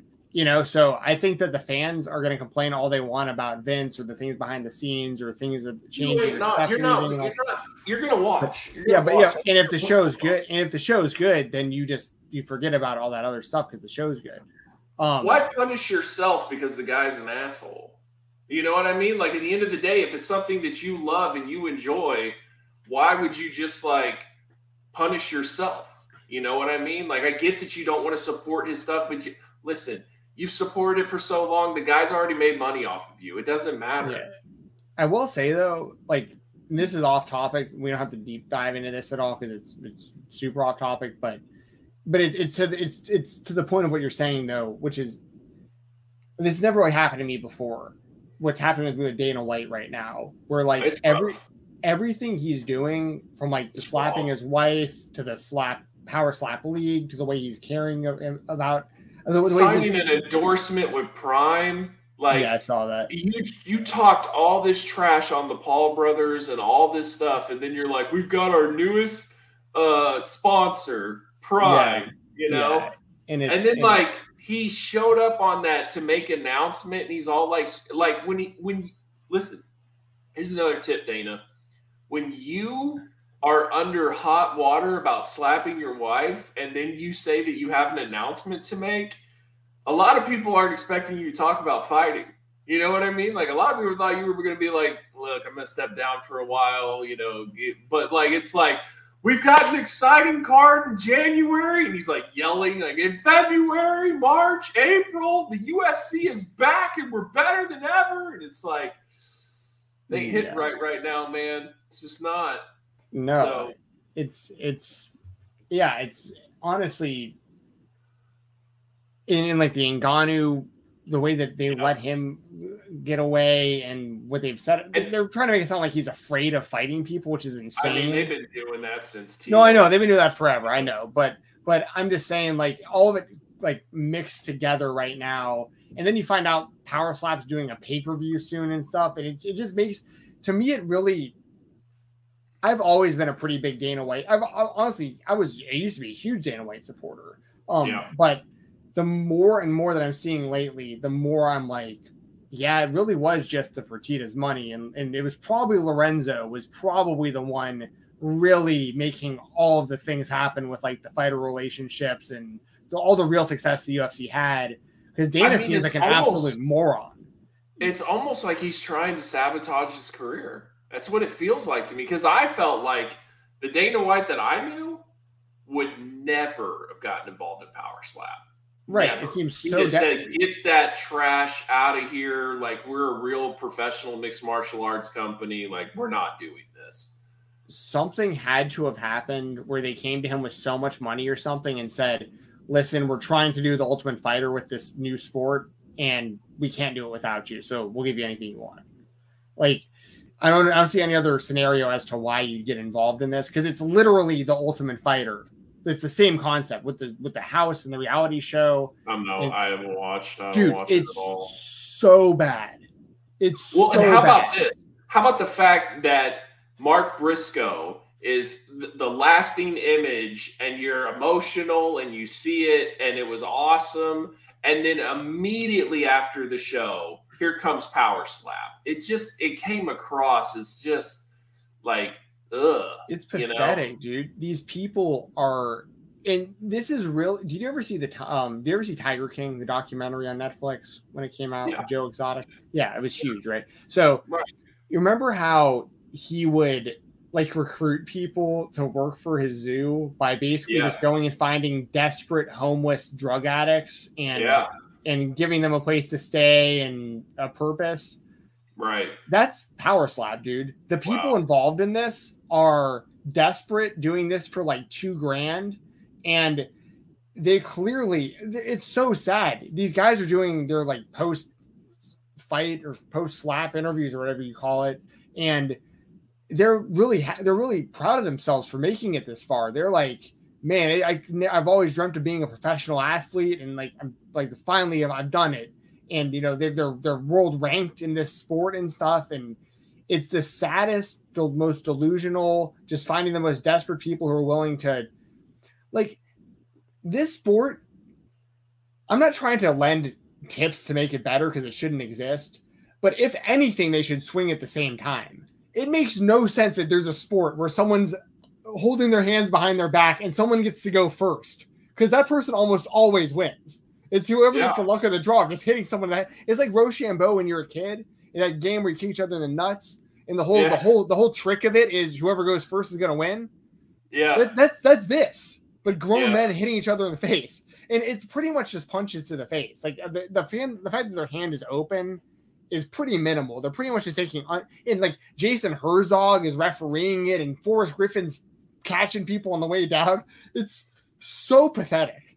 Yeah, it's embarrassing. It honestly makes me not want to support the UFC. That's how bad it is. So like that's pretty extreme to make me dislike the UFC because well, and not only that, I just feel like the UFC has completely priced the fans out. They've the $80 pay-per-views, the ticket prices are crazy. The shows that used to be affordable on fight nights are now only in freaking Vegas and the little whatever the Apex. They're changing that this year though. They're going to go back out to I get it, but like I said, it just feels so disconnected. This is not the sport that I used to grow up with. This is different. And a lot of it, I think, honestly, this sounds minimal, but you'll get this. I think a lot of it also has to do with something as simple as when they did the Reebok deal and they made them all look the same with the same uniforms and took away the sponsorships and the personalities. Because we used to get behind the Rampage Jacksons coming out with their chains and the masks and the Iceman Chuck Liddell and the Huntington Beach bad boy Tito Ortiz with his flame trunks and the waterfall of pyro with Limp Bizkit in the background. Like now it's just everyone looks the same. Imagine if Izzy could wear whatever he wanted to wear. Imagine, you know what I mean? Like there's a lot, like he could have a dope entrance, and then his shorts or whatever would match the entrance. He could come out with Undertaker shorts or whatever. You know what I mean? Naruto inspired gear and stuff. Yeah, for sure. Yeah. Like it definitely hurts the sport in that aspect. So yeah, I feel like it's become so much more commercialized, and it's just disappointing. It really is. But let's go back to wrestling real quick with and I understand exactly how it goes in hand with Vince. And it's like, we're disappointed, but if there's a big fight on, we're gonna watch the big fight. You know what I mean? For sure. I still want to support the big stuff, but it's like there are things that have to do with the sport, like we're saying, that just make it really frustrating, especially when we've been around going in the wrong direction. Right, and we've been around for multiple decades as fans, and in the pay-per-view the price is increasing instead of everything else that's going down to cheap. So I did want to say that though, because it's going in the wrong direction. Does that make people go back to pro wrestling? I think it's a different audience at this point. Like there's going to be some crossover, but like I think maybe more so with AEW and professional and MMA. But I don't really think the WWE fan base really cares about the UFC. See, I just don't know, but I'm saying that the fan base that was the UFC fan base that is no longer enjoying what they're watching is it going to kill them to pay their $5 subscription on Peacock and watch a pay-per-view? You know what I mean? Like, I'll check this out. You know what I mean? Because I feel like when you actually have valid stars and there's actually like a good storyline going, like people might actually give wrestling another shot. You know what I mean? Yeah, I think honestly, a matchup like Brock Lesnar versus Bobby Lashley to that kind of fan, I think would be interesting. You know, you got like when Matt Riddle's around. You know, I think that Ronda Rousey might even pique the interest of old MMA fans that are that haven't seen her in a while. It's funny because I saw something recently where someone who knows quite a bit about what's going on had asked me what Ronda Rousey had been up to the last few years. I was like, well, she's been like the champion of the WWE. Like she recently lost the belt, and they were like, oh, really? I didn't even know she wrestled. It's like, yeah, okay, damn.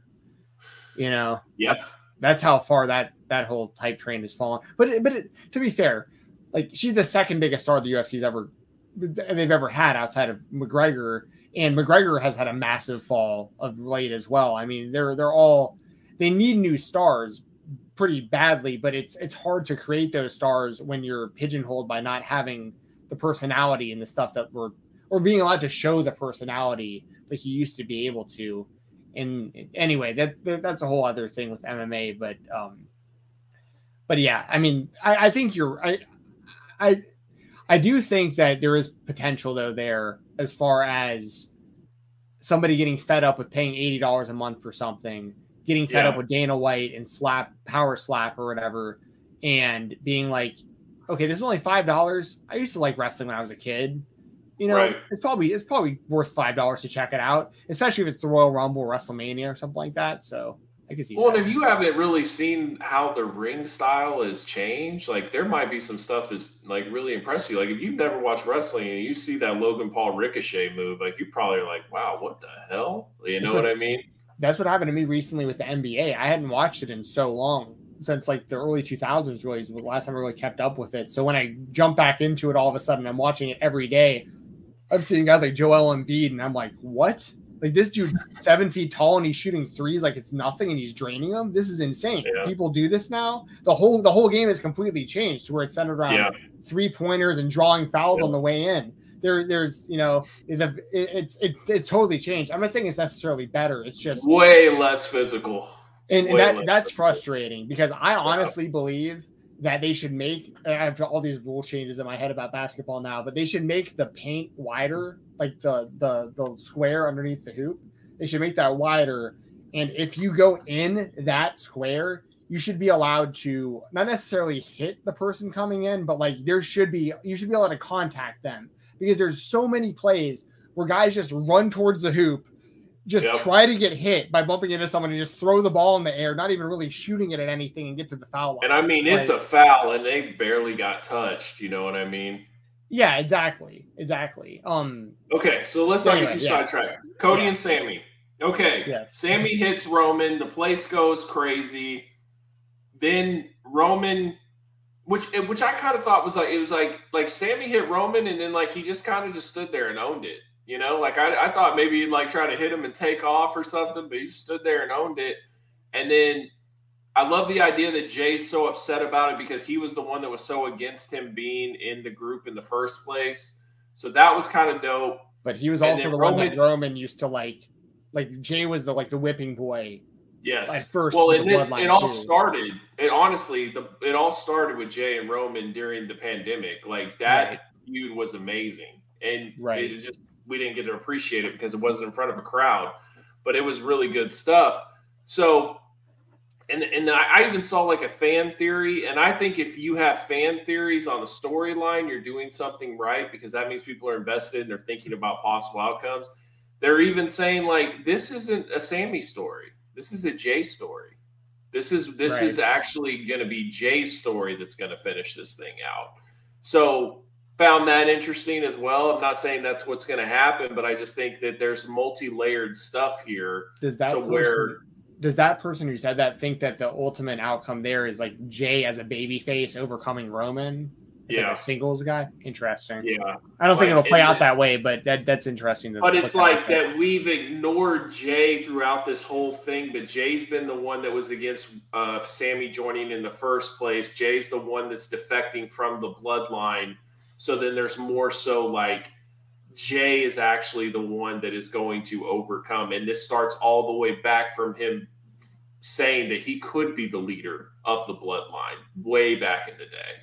So it's like almost like a 2-3 year storyline. So I'm not saying that's what's going to happen, but it is an interesting theory. So I just think that there could go multiple ways. Here's my thing, though. And me and SP3 had a long discussion on Twitter about this, but his thing is that Cody can just win a title. It doesn't have to be the title. He doesn't have to beat the guy. I call bullshit. Like Cody has to be the guy. The whole point of it is for him to be the guy, to beat the number one guy at WrestleMania and win the top belt. And in this case, there is no other belt. They didn't split the belts. So this is it. And I don't think that Rock was the main plan. I think Rock was the back burner plan. Rock was going to be available if he can be. But the plan was Cody this whole way through. There's no reason you keep showing these Royal Rumble highlight packages of him coming. Now you have to finish the story. This is obvious where this is going, right? So to me, Sammy doesn't have to beat Roman for the belt. Sammy, if you want to finish Sammy's story, he just has to beat Roman. He doesn't have to beat him for the belt. He just has to beat him, you know? And I don't think that Sammy, like even Sammy was talking to Ariel, which was a good interview, by the way. I don't know if you saw it, but even Sammy was talking to Ariel and he was like, I can be that guy that goes to Fallon and, you know, has the belt for like 6 months, but I'm not the guy. Cody's the guy. He's not a 6-month guy. He could be the guy. So, and this company desperately needs another guy.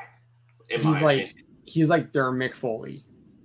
Like, Sammy, yes. Yeah, Sammy's like their Mick Foley. Like he can be a perennial main event level guy or do anything else on the show, stay over doing anything, have good matches. The fans love him and care about him. And occasionally you give him the big win. He can be your world champion, but not for like a super long amount of time. Similar to NXT, like it took him forever to win the title. He won it and they took it off him within a couple months because like the chase of him winning it is way better for him and his character and the way that he works than him actually. And it's so hard for being an underdog, an ultimate underdog, and being the champion. It's so hard in pro wrestling for it to work. The chase is always the story. And then once they win the title, it's kind of like, what do we do now? You know? Yeah.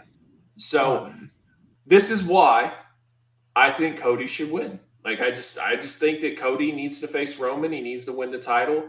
The only thing that I do think, if I'm WWE, I'm a little concerned, is the fact that this guy has heavy AEW ties, and we just had him be our top guy that we've put so much time and money into.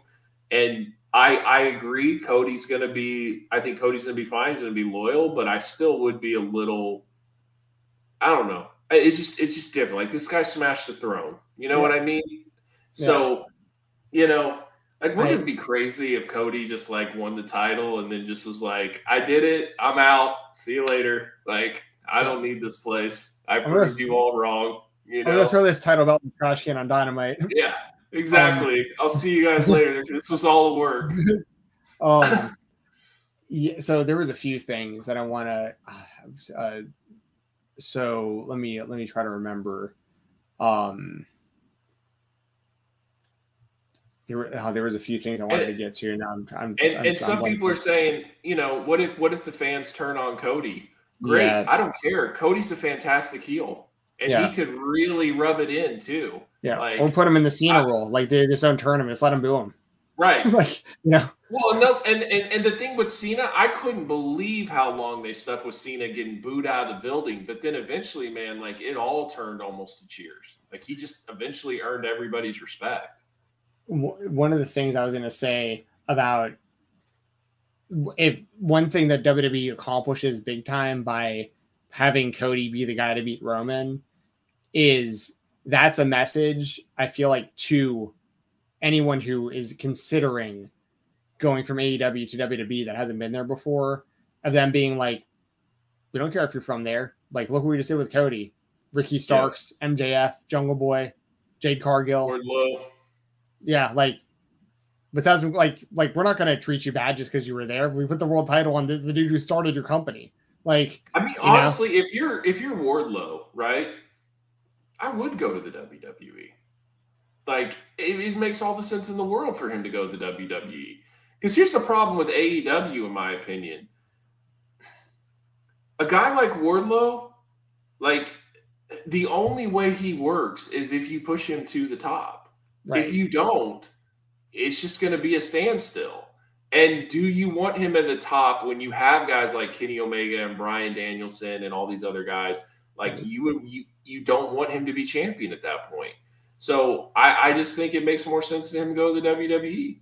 Yeah. Well, also, I didn't want to forget to bring this up because then this was like the main point I felt like SP3 was trying to make with the Roman stuff. And I'm just going to be blunt about this. I know a big thing, I guess, is Roman, if he gets past WrestleMania, I guess he's in the territory of 1,000 days straight as the Universal Champion. Dude, who cares? Who cares? Like what's that? Like, why? Like, how is that more important than getting the title on the right guy and having the right guy? Listen, if you want to make the argument that the right guy is Sami Zayn based on the story, I get that, but I think it makes way more sense that that story is more about Jay and Sammy and Jay and Sammy and Kevin and stuff like that's.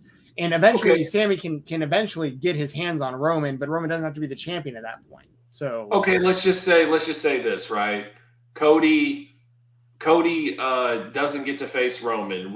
Sammy faces Roman at WrestleMania. Sammy beats Roman at WrestleMania.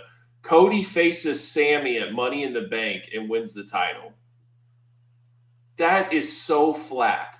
There's just not like the whole idea of Cody coming to the company is to win the big one. And there's no better way than to win the big one than at WrestleMania with it all on the line to end the streak of Roman Reigns and like to get the belt and win it for his father and like the whole thing, right? Like to do that at Money in the Bank is just not what it would. And it doesn't even need it for Sammy either. That's what's frustrating part is like Sammy doesn't need this. He does need the extra recognition. He does need it to get over, but he doesn't need to win the title at Mania. That is just a Daniel Bryan false storyline that people have grabbed onto that doesn't really fit this situation. Right, because they've seen it with that. They've seen it with like Kofi Mania and stuff, and like exactly, they think that they can they think that they can have a hand in changing plans and them getting their guy. But because the way that I'm looking at it is, what a win if Sammy, because the Usos have been the tag champs for like forever also. Yes. So, that's a huge win for Owens and Sammy. And now we're living in a world where Steen Jericho is the WWE tag team champions. Like, yes, that's awesome. Like, bring on all the and they win it at Mania. They win it at Mania. Like, Cody wins it at Mania. Like, the thing with Cody. The thing with Cody too is, I'm not comparing them directly, but like it's kind of almost feels a little bit almost like a do-over for Lex Luger also. It's like the same kind of feeling where if they don't go with Cody, imagine that he's going to kill him. Like, he's going to kill the whole thing is dead in the water. If he comes and he gets this far, we're just going to be talking about him in list videos forever about, well, just like Lex Luger years before, where they put all the whole company behind him and he, the Royal Rumble and they got to WrestleMania and went for the title and didn't get the job done and never recovered. You got to go with him. You have no other options. You've put yourself into a position now where, you have one other option, it's Sami Zayn. But then where's that leave Kevin Owens? Where's that leave the Usos?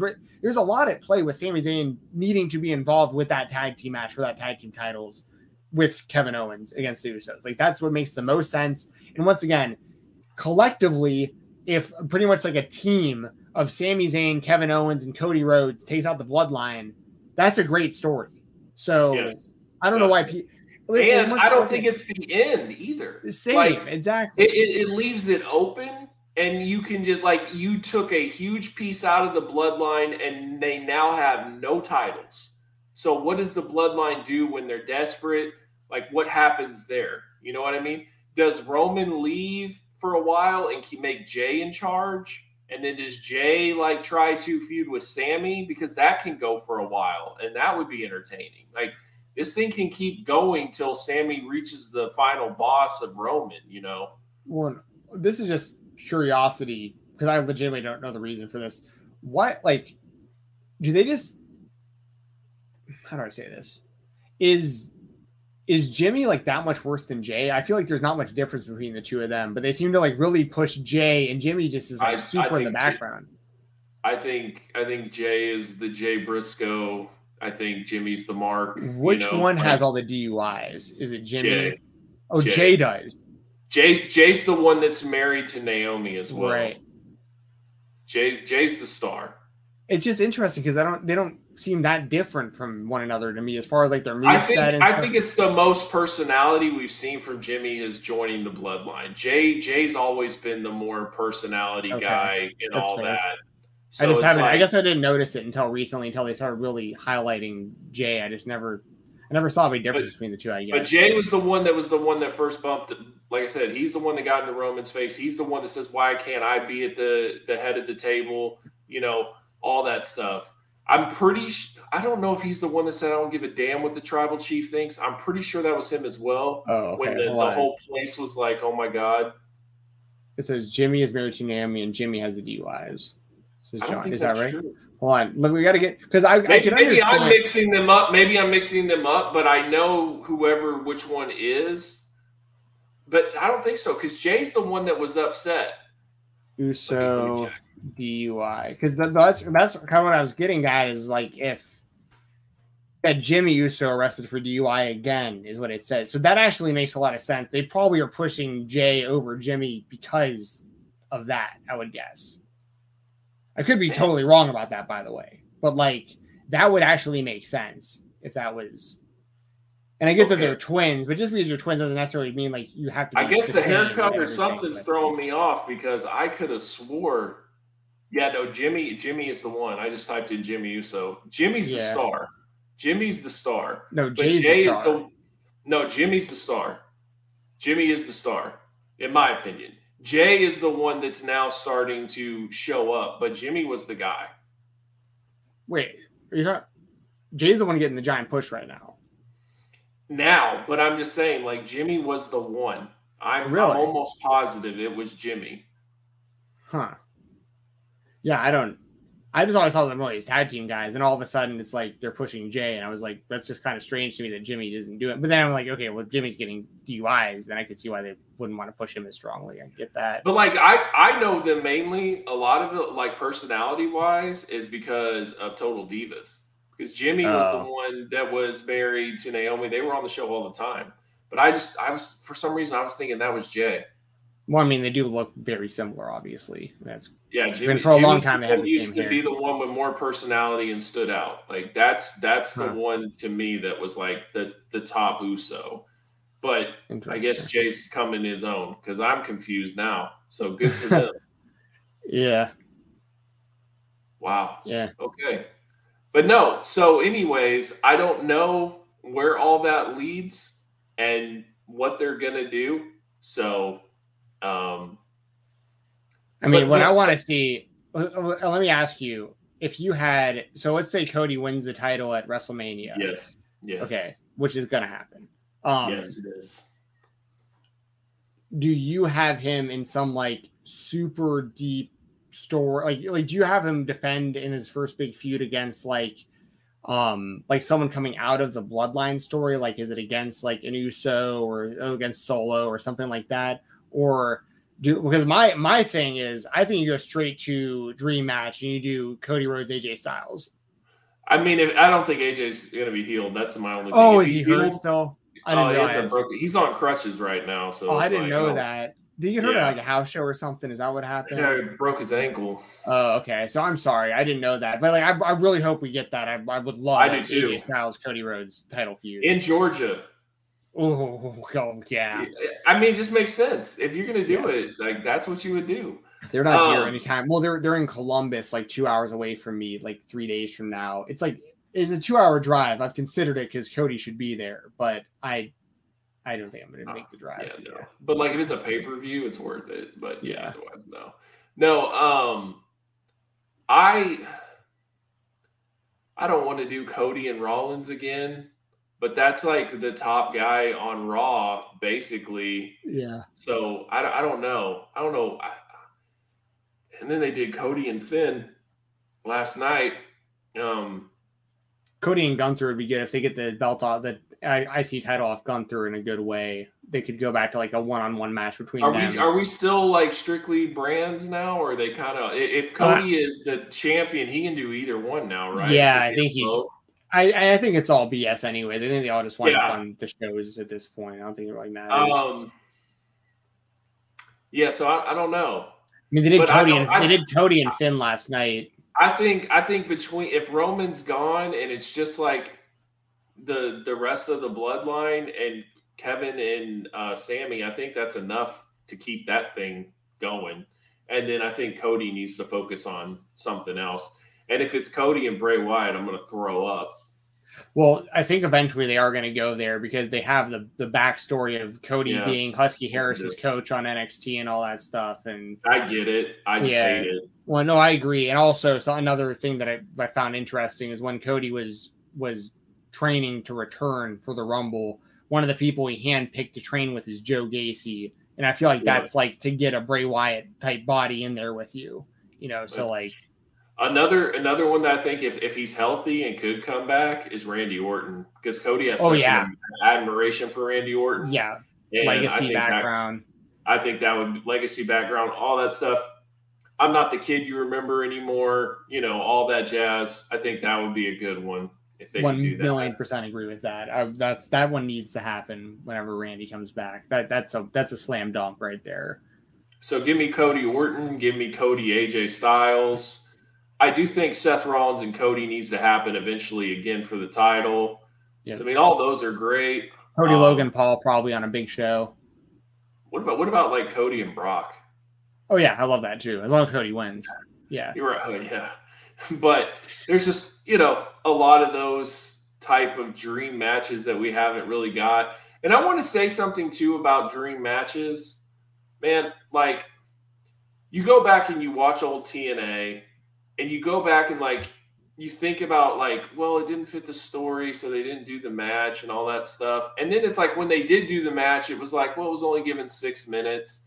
Like one thing I love right now with AEW is if you actually get a match on there, like they give you a good 15-minute match usually of like, so you always wanted to see Bryan Danielson versus Brian Cage. Well, you got it last week. You know what I mean? And like, all that stuff lasts in the history books now. You can always go back and watch that and be like this wasn't just some little TV match they threw together. Like this was the best of the best going against each other. The Bandito match, you know what I mean, with Bryan Danielson. Like you've always wanted to see that. You get it. You get Bryan Danielson versus Timothy Thatcher. I hate Timothy Thatcher, but it is what it is. Like we'll see what happens. But I just think that like. I'm so thankful that like I can go back and watch Kyle O'Reilly versus Jon Moxley. Yeah. And like it was a very legit match. I can go back and watch Jon Moxley and Chris Jericho. Like the film library that AEW will have when this thing is all said and done will be incredible because these aren't just dream matches. Like there was a time where Davey Richards was in the same company with Kurt Angle. And they didn't even have him do anything.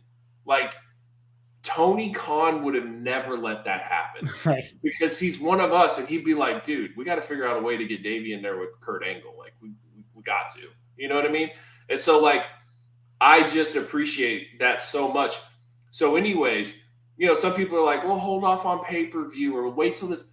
Screw all that. Because No. you don't know when there's going to be an injury. You Sting don't know when versus there's going to be Cody. a storyline. Yep. Sting versus Cody. We never Yep. got it, right? Yep. We never got Samoa Joe versus CM Punk for whatever reason. Like there was Adam Cole had a concussion, was out 6 months. Like we just do it. So if you can do it, you can do it. And Brian Alvarez hinted that Zack Sabre Jr. will be in the States next week for Defy. Give me Bryan Danielson and Zack Sabre Jr. as MJF's final opponent for Bryan Danielson next week. That will be awesome. Yeah, do that. Also, Kota Ibushi, GCW, Bloodsport, like they're doing Spring Break. You see who he's facing? Speedball, Mike Bailey at Bloodsport is going to be sick. That is going to be ridiculous. And then it was also Speedball versus El Vikingo for Spring Break. Joey Janela's Spring Break. Yeah, it's going to be sick. Did they announce Ibushi's opponent for Spring Break? I don't think they did. No, they haven't yet. Yes. By the way, there was an article that went up on Fightful today from an interview that I did with Mose last week about Nick Gage. He had never tried Sonic. Yeah. That story was so funny because he's like, they're waiting for their change to cut, like, because they skate the change out, like, and it was taking a minute. And Gage asked them if they wanted him to go in there and get the change from him, and they're like, "No, man, you're good, man. It's no big deal. Like, they'll come out with it." As he was eating a Reese's ice cream with whipped cream on top. But no, I think Ibushi is damn close to being an AEW. I feel like, or at least maybe he'll stay as a freelancer, but I think we'll see him in AEW soon. Yeah, no, I agree. So I'm just saying, like, if you can do these matches, then do them. You know, and like I said, when Punk comes back, if he comes back, like, you do Kenny Omega and CM Punk. You find a way to make that happen. You find a way to do whatever you want. You need to do Adam Cole and Kenny Omega. Like, you need to do these type of matches because you just don't know when it's going to be over. So, I mean, even look at Jay Briscoe, right? Like, no one thought that was it. Like, and it's over. So, if you get a chance to do these, then do them. I don't care. And if you're going to actually put them on TV, go all out with it. Don't just give us some crap 5.5-minute match that just is like whatever. All I got of RVD and Shawn Michaels is like an 11-minute match on Raw that was very underwhelming. It's not fair, you know?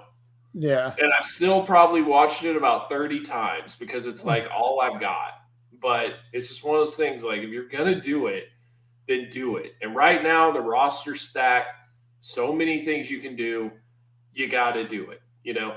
But me personally, the long-term storytelling in AEW, like, I still think an Adam Page reuniting with the Elite mixed with some Adam Cole in there and stuff, I think that can go for a while. That would be very in-depth and people would be very involved in. And they definitely tease a little Kota Ibushi. Yeah. Like, let's go all being the Elite here and just go all in on TV.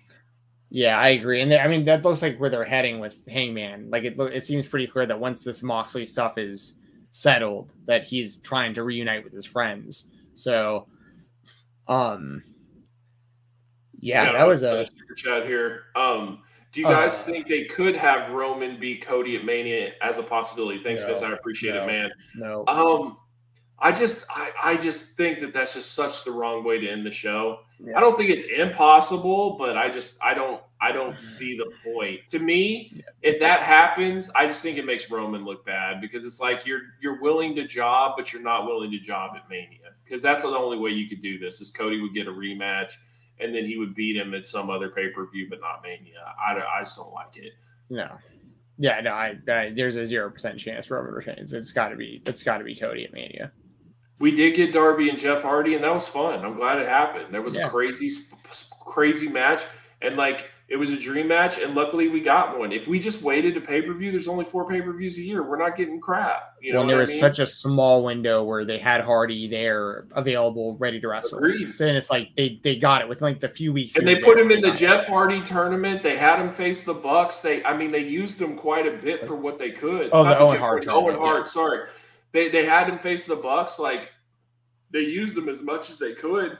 So I just think that people need to get this idea that only big matches can happen on pay-per-view. Like, as we've seen, like every week, Dynamite is busting out bangers, man. Like Bandito versus Bryan Danielson, that is a crazy match when you think about it.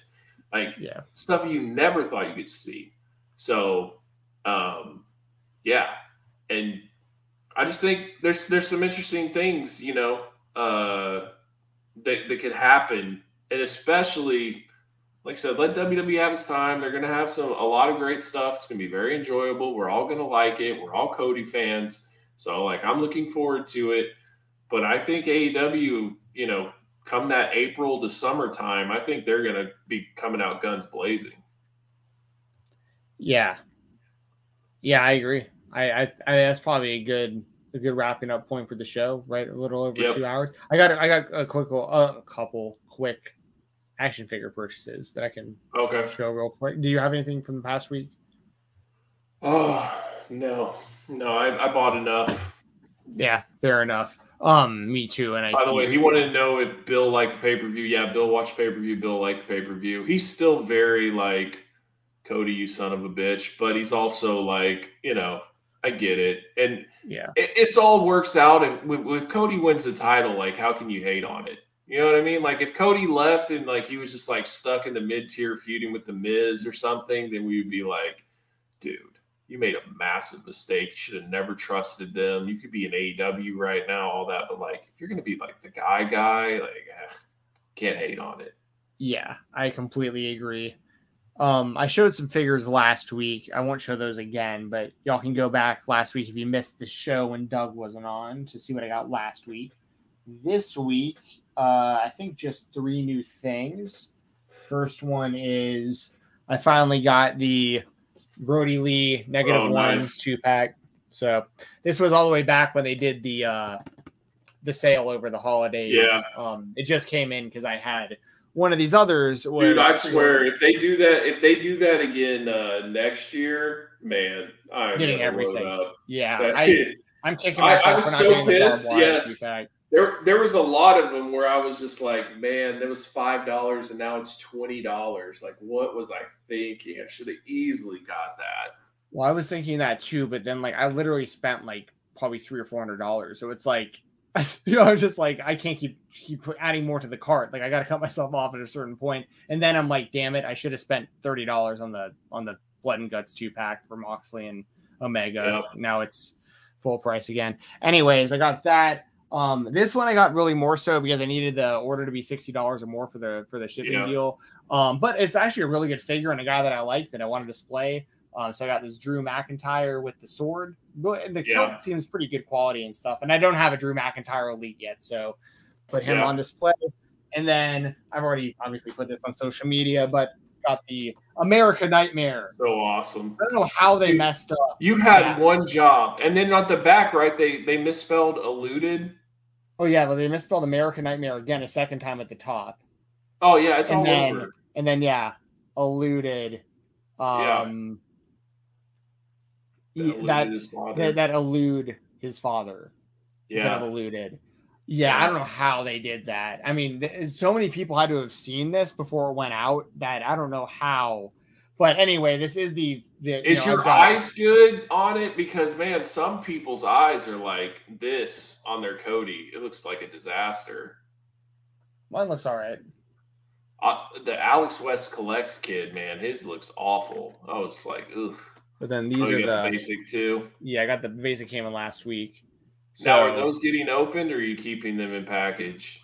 I'll probably open both of these. I think. I saw some of the highlights of him at Fitterman. He signed Supremes.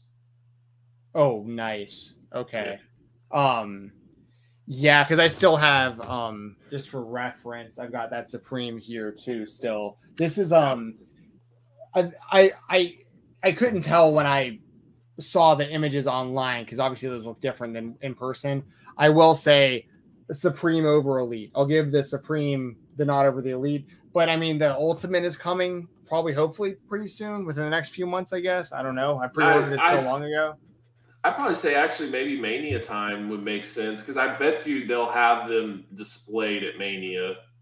I do really like this figure though. Like this is a good representation of Cody. It's just it doesn't have like the Ultimate's gonna have all the bells and whistles. Like I don't know if can you imagine though, like if we never got a Cody figure and then like that version of Cody, like the one that we've seen in Ring of Honor and all that stuff, and then we finally get that figure would be like incredible. If there were no AEW figures, yes. And it goes from like what we had in the WWE and then we get that. I would be like, oh my God, I need that immediately. Yeah, for me it goes from because I didn't get any of his WWE figures at the time that were like Stardust. Although I am going to get some Stardust stuff soon, but like I've had this. Did you hear that's going to be in part of another Elite line soon? That they're going to put a Stardust in there. Elite 103 is Stardust. Yeah, I'm going to 1,000,000% get those. But that's a big change. I mean, these two human beings. Yeah, drastic. Really cool though, but I'm very happy. I mean, the basic is clearly just the basic like they always are, but at least they put the little dream tattoo on him. The neck tat's kind of weak, but it's there. And I'm pretty sure it's a head. I think it's just a head mold from before he left years ago. Old head mold. Yep. They painted his hair yellow, or blonde. And then with this one. I mean, everything's nice on this one with the belt. Did you notice that they put the tattoo like on his cheek? Yeah, I saw Kyle talk about that too, and I probably wouldn't have noticed it if Kyle wouldn't have pointed it out.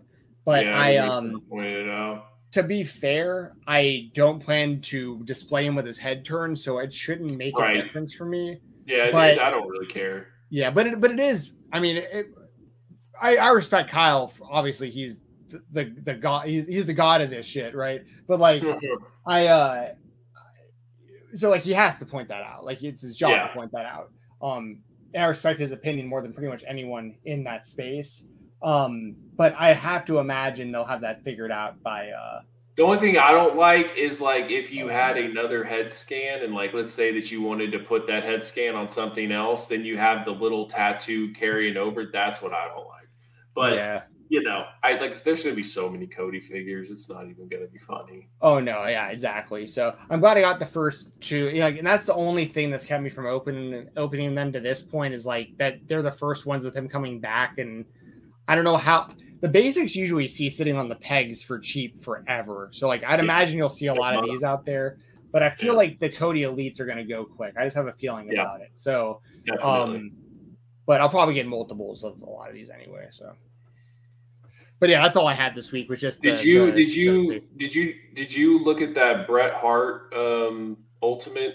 Yeah, in the pink. One in the pink. Yeah, it looks good, but it doesn't come with the title belt, which that sucks. That was on pre-order, and the pre-order's already sold out. But you know how Target pre-orders are. Just wait. Yeah, remember that Macho Man stuff? Yeah, for sure. But yeah, I was surprised about that because he was the world champion with the Winged Eagle belt at the time, I believe, of like when that gear is for the Ultimate. Yeah. And I think even the picture on the box, I think I might be making that up, but I feel like I saw an image of him with the title, but not in figure form. And then I saw a picture of the packaging, and there wasn't a belt in there, and I was like, "How are you gonna have him wearing the belt?" Or holding the belt on like the package, but you don't get one and it's an Ultimate. Like you should definitely get a title belt in an Ultimate. Yeah. You buy enough of these, you'll get a belt, all right. Like, all right. Yeah, but I mean, we got two of them in Goldberg alone. You know what I mean? Yeah, exactly. Another reason to hit on Goldberg, I guess, if you're Bret Hart. You got two title belts in his Ultimate, and I didn't get any. What kind of crap is this? Yeah, hey, at least they're not all ringing up as Hulk Hogan, brother. Yeah, right. Because I'm sure that story's the best. The giant or the Big Show. Where he got all the royalties. Yeah, he said he went and bought his first ever WCW action figure from like a Walmart or something. Yeah. And he was in the checkout line and he watched the girl scan it or whatever, and it rang up his Hulk Hogan figure, and he was like, "What's going on with this?" And he like went and checked, and it turned out that all the WCW action figures and probably all the merchandise in general was all just getting rang up as Hulk Hogan, and he was getting like all the royalties for it. Oh my god! I bet him and Bischoff made a deal where it's just like, look, all the QR codes are me. Yeah. Like you listen, brother. All right, you don't have to pay me $2 million for the Right. year, but or for my way more than $2 million. You don't have to pay me $10 million, but you got to pay me $9 million, and I get all the action figure money. Like that's you So make when it a up kid with that. buys a Rey Mysterio, I get the money. Yeah. Also What a creative guy. control, and I'm just not Yeah. gonna do anything you want me to do. I'm gonna be the champion the whole time, whether you like it or not. Doesn't work for me, brother. Doesn't work for me, bro. I saw the Giant doing moonsaults off the top rope and drop kicks off the top, and immediately was like, "Hey, brother, yeah, I do a leg drop thing where I barely move. You're not allowed to be jumping off the ropes like that, dude." Yeah, no way. We're Yeah. gonna cross that out. Yeah. You're not doing that. Also, real quick, just for longtime MMA fans, Fedor is fighting on CBS this Saturday, and it is his final fight. So he will not Final fight fight. again. How many times have we heard that? He's announced it. No matter what happens, he will not fight again. So this is supposed to be it. And he's fighting Ryan Bader. So Yeah. there you go. Bader beat him the first time, right? But it was like a double knockdown or something. Like it was like a flash knockout, like right at the top. I think the fight was over. I mean, the like fight went like 40 seconds or something. Yeah. Yeah, it was real quick. So yeah. I think Fedor's done until Uncle Dana finally calls and says, "All right, Fedor, one more time. We got Brock signed. Let's just do it." Like, let's take you out. Take you out to pasture. Yeah. We'll give you the biggest payday. No. Dana's gonna be like, look, I've got this new organization called Power Slap. Oh my god! And with your hand speed the way that you have, I mean, I don't see anybody being able to last, right? We can put it on pay-per-view. Like, imagine if that is the fight, like the Fedor that we finally get in some type of UFC type of brand. That's what we get. Like Fedor Crow Cop 3 in Power Slap. Right? Oh my god. I still wouldn't order it, by the way. Oh no. Well, I think I've heard that I from what I understand, Dana has tried to recruit like I'm sure he has past fighters. And then he tells them they only get $2,000 and they're like, no thanks. But don't worry, your former peer, Forrest Griffin, will try to catch you on your way down if you get hit too hard. I bet Dana's upset that Bonner isn't alive. He could have done Forrest and Bonner. Oh, and that's probably what the plan was, honestly. Right. So why isn't there should just be like a giant foam pit behind them or something to fall back on. Like, why do you even why are you doing this on like a hard surface where you're relying on and then if someone's just like not paying attention, like, oh yeah, that's bad. Well, it's so sad because like as it's happening, like because some of these guys, they get knocked silly, like punch drunk, like you would. So they don't just fall backwards; they start walking around the stage, and like Forrest Griffin is following behind them, like giggling, like as it like waiting for like they're like laughing half the time, and like the catchers are like looking at each other like this is crazy, it's such a bad idea. The head trauma, I don't know how it got. I shouldn't say that. It clearly got sanctioned because Dana White is in the pockets of the Las Vegas, Nevada Athletic Commission. They clearly have a relationship, the two of them, because there's no other reason this would ever get sanctioned. Because it's literally, Doug. Literally, what they do is they take like a. It looks like a noodle, like a pool noodle, like one of those like foam noodles that you would like you float on in the pool. Sometimes you blow some water out the end of it, looks like a big straw. Yeah. They pretty much just hold those behind their backs and put their chin up, and then the person doing the slap, they turn to Jason Herzog, like one of the best MMA referees alive, is the referee for this kid, and you get to choose which hand you're going to slap with, and if you're going to go on 1, 2, or 3. So there's a strategy to it but you have to tell them ahead of time. So it'll be like right hand on 3, and what that means is you get to do 1, 2, and then you're hitting them on 3. But you might say left hand on 1, and you just wind up and just hit them. And it's so bad, dude. It's so bad. It's so embarrassing. Yeah. Anyways, it should honestly. I rarely advocate for things to just not be allowed. This Yeah. should not exist. It's a terrible Yeah. idea all the way across the board. I don't know if you remember, but like this really started when Logan Paul and Arnold Schwarzenegger had an event for this. Oh, I remember. That's right. And then Logan Paul like was just he couldn't believe like how hard they were hitting each other and all this stuff. People were getting knocked out, and then he was out, right? And like I just can't believe that Dana watched this and was just like, "This is perfect." And then what really bothers me too is the Warner Brothers execs. People are like, we need to find another program that wrestling fans will enjoy. Let's do this. Like, you really think that that's what we like? Like, Yeah. you're out of your mind. So many layers to that too. You won't let Jay Briscoe on television, but Right. you're going to let this on television after Dano slapped his own wife. And dude, if the goal is to put money and behind a sport and back a sport that you think that pro wrestling fans are going to like, that's the whole thing. Dynamite ends and boom, you're right in a power slap. So they have a real opportunity there to hold on to that wrestling fan. Just like back in the day on Spike TV, UFC and Impact benefited big time from one another, being back to back. Definitely. Why? Even whether Dana White's involved or not, whoever has money, you have a spot right after Dynamite. Roller Jam, Slam Ball. Like, slam dunk opportunities here. If you want to do some weird hybrid cross sport type thing that wrestling fans might actually like, I honestly think, because Roller Jam was just pro wrestling. Like, or honestly, like even like celebrity boxing. YouTubers fighting each other stuff. Just a weekly show. Yes, and then you build the fight up and then you actually just show the fight. Like, I think people will watch it. Yes. But just to have people hold on to a pool thing and like just get slapped in the face, there's just nothing there. No, it's a terrible, terrible, terrible idea. Some of these people that they put on this, I told you how desperate they come across, but some of these people are like, this one guy that they clearly had I might have said this last week, but there was a guy that they clearly had really high hopes for, that he had like this whole gimmick. It felt like he was just trying to be like the pro wrestler of the bunch. And Dana was really on this dude's jock. He was like, this guy's going to be like he's going to be like the star of Power Slap, this new sport. And they weren't allowed to put him on the show. Like he fought or competed or whatever.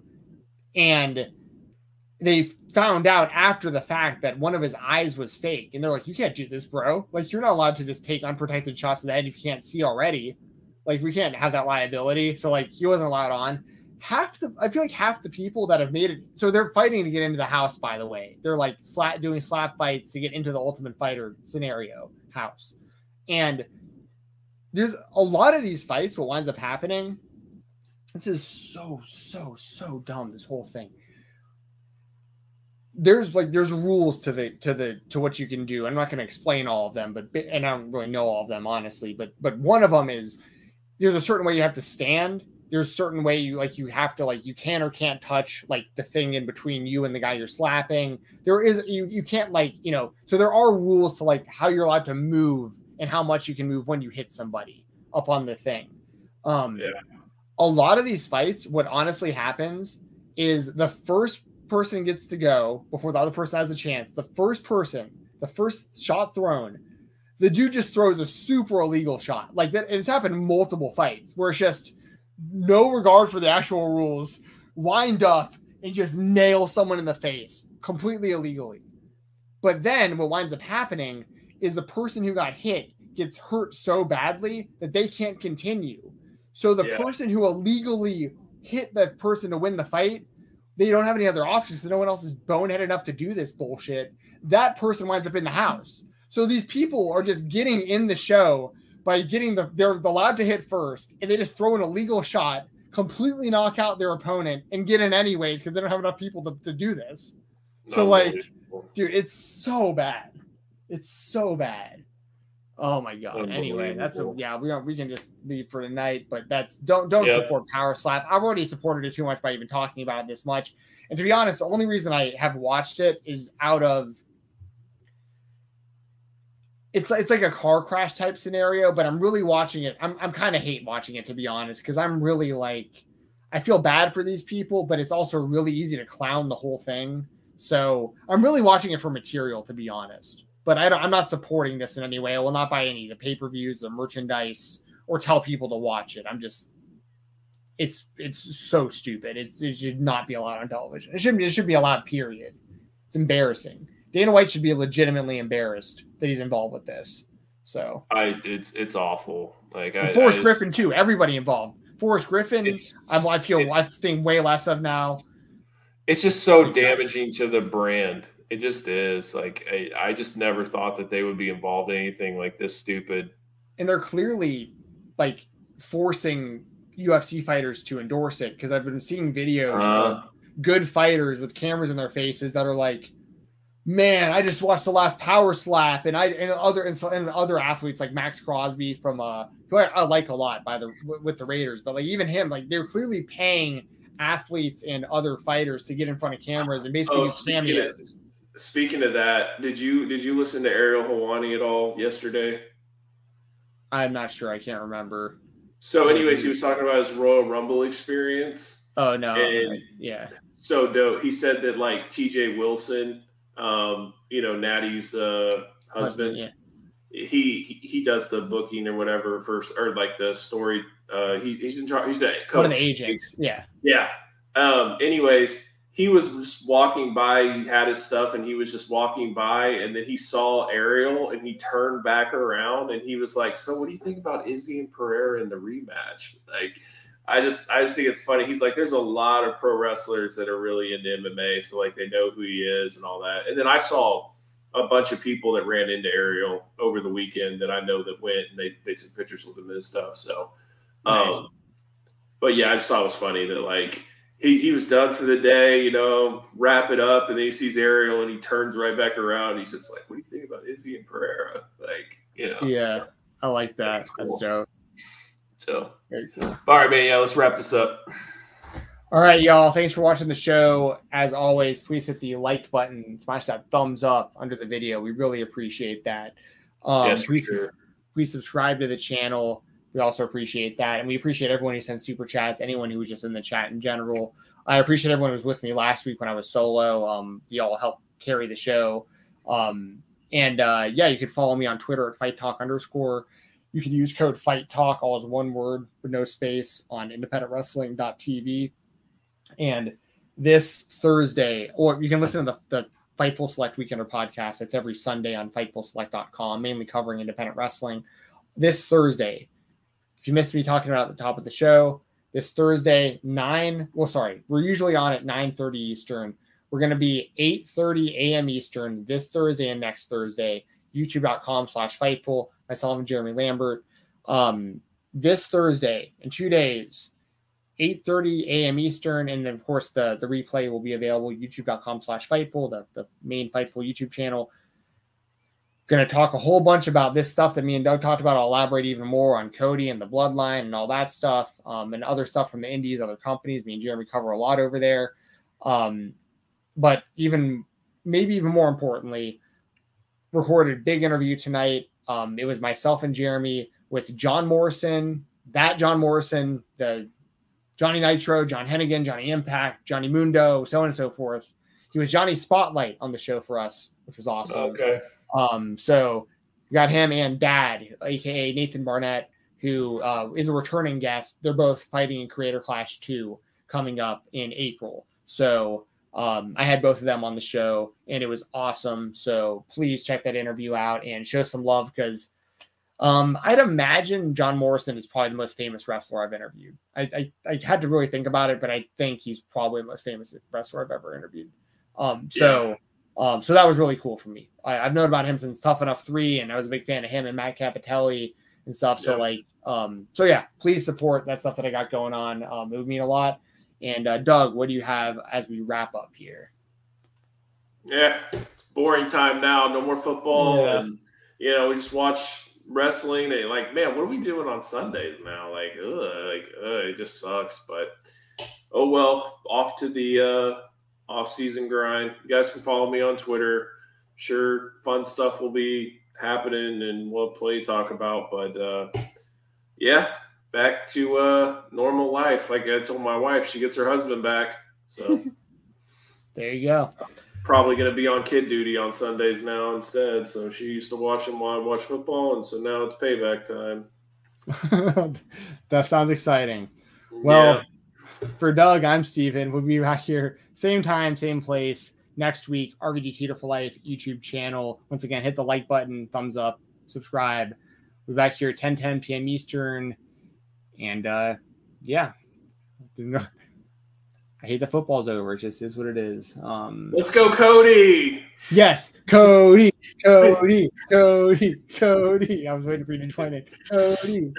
Oh, yeah. Thank you for tuning in to Live Rounds. Make sure you leave a like, leave a comment, and donate to Steven Jensen. He will read out your donations on the next week's show. Also, don't forget to follow Doug Bateman and Steven Jensen on Twitter. And if you like what you heard tonight, check out more Live Rounds episodes.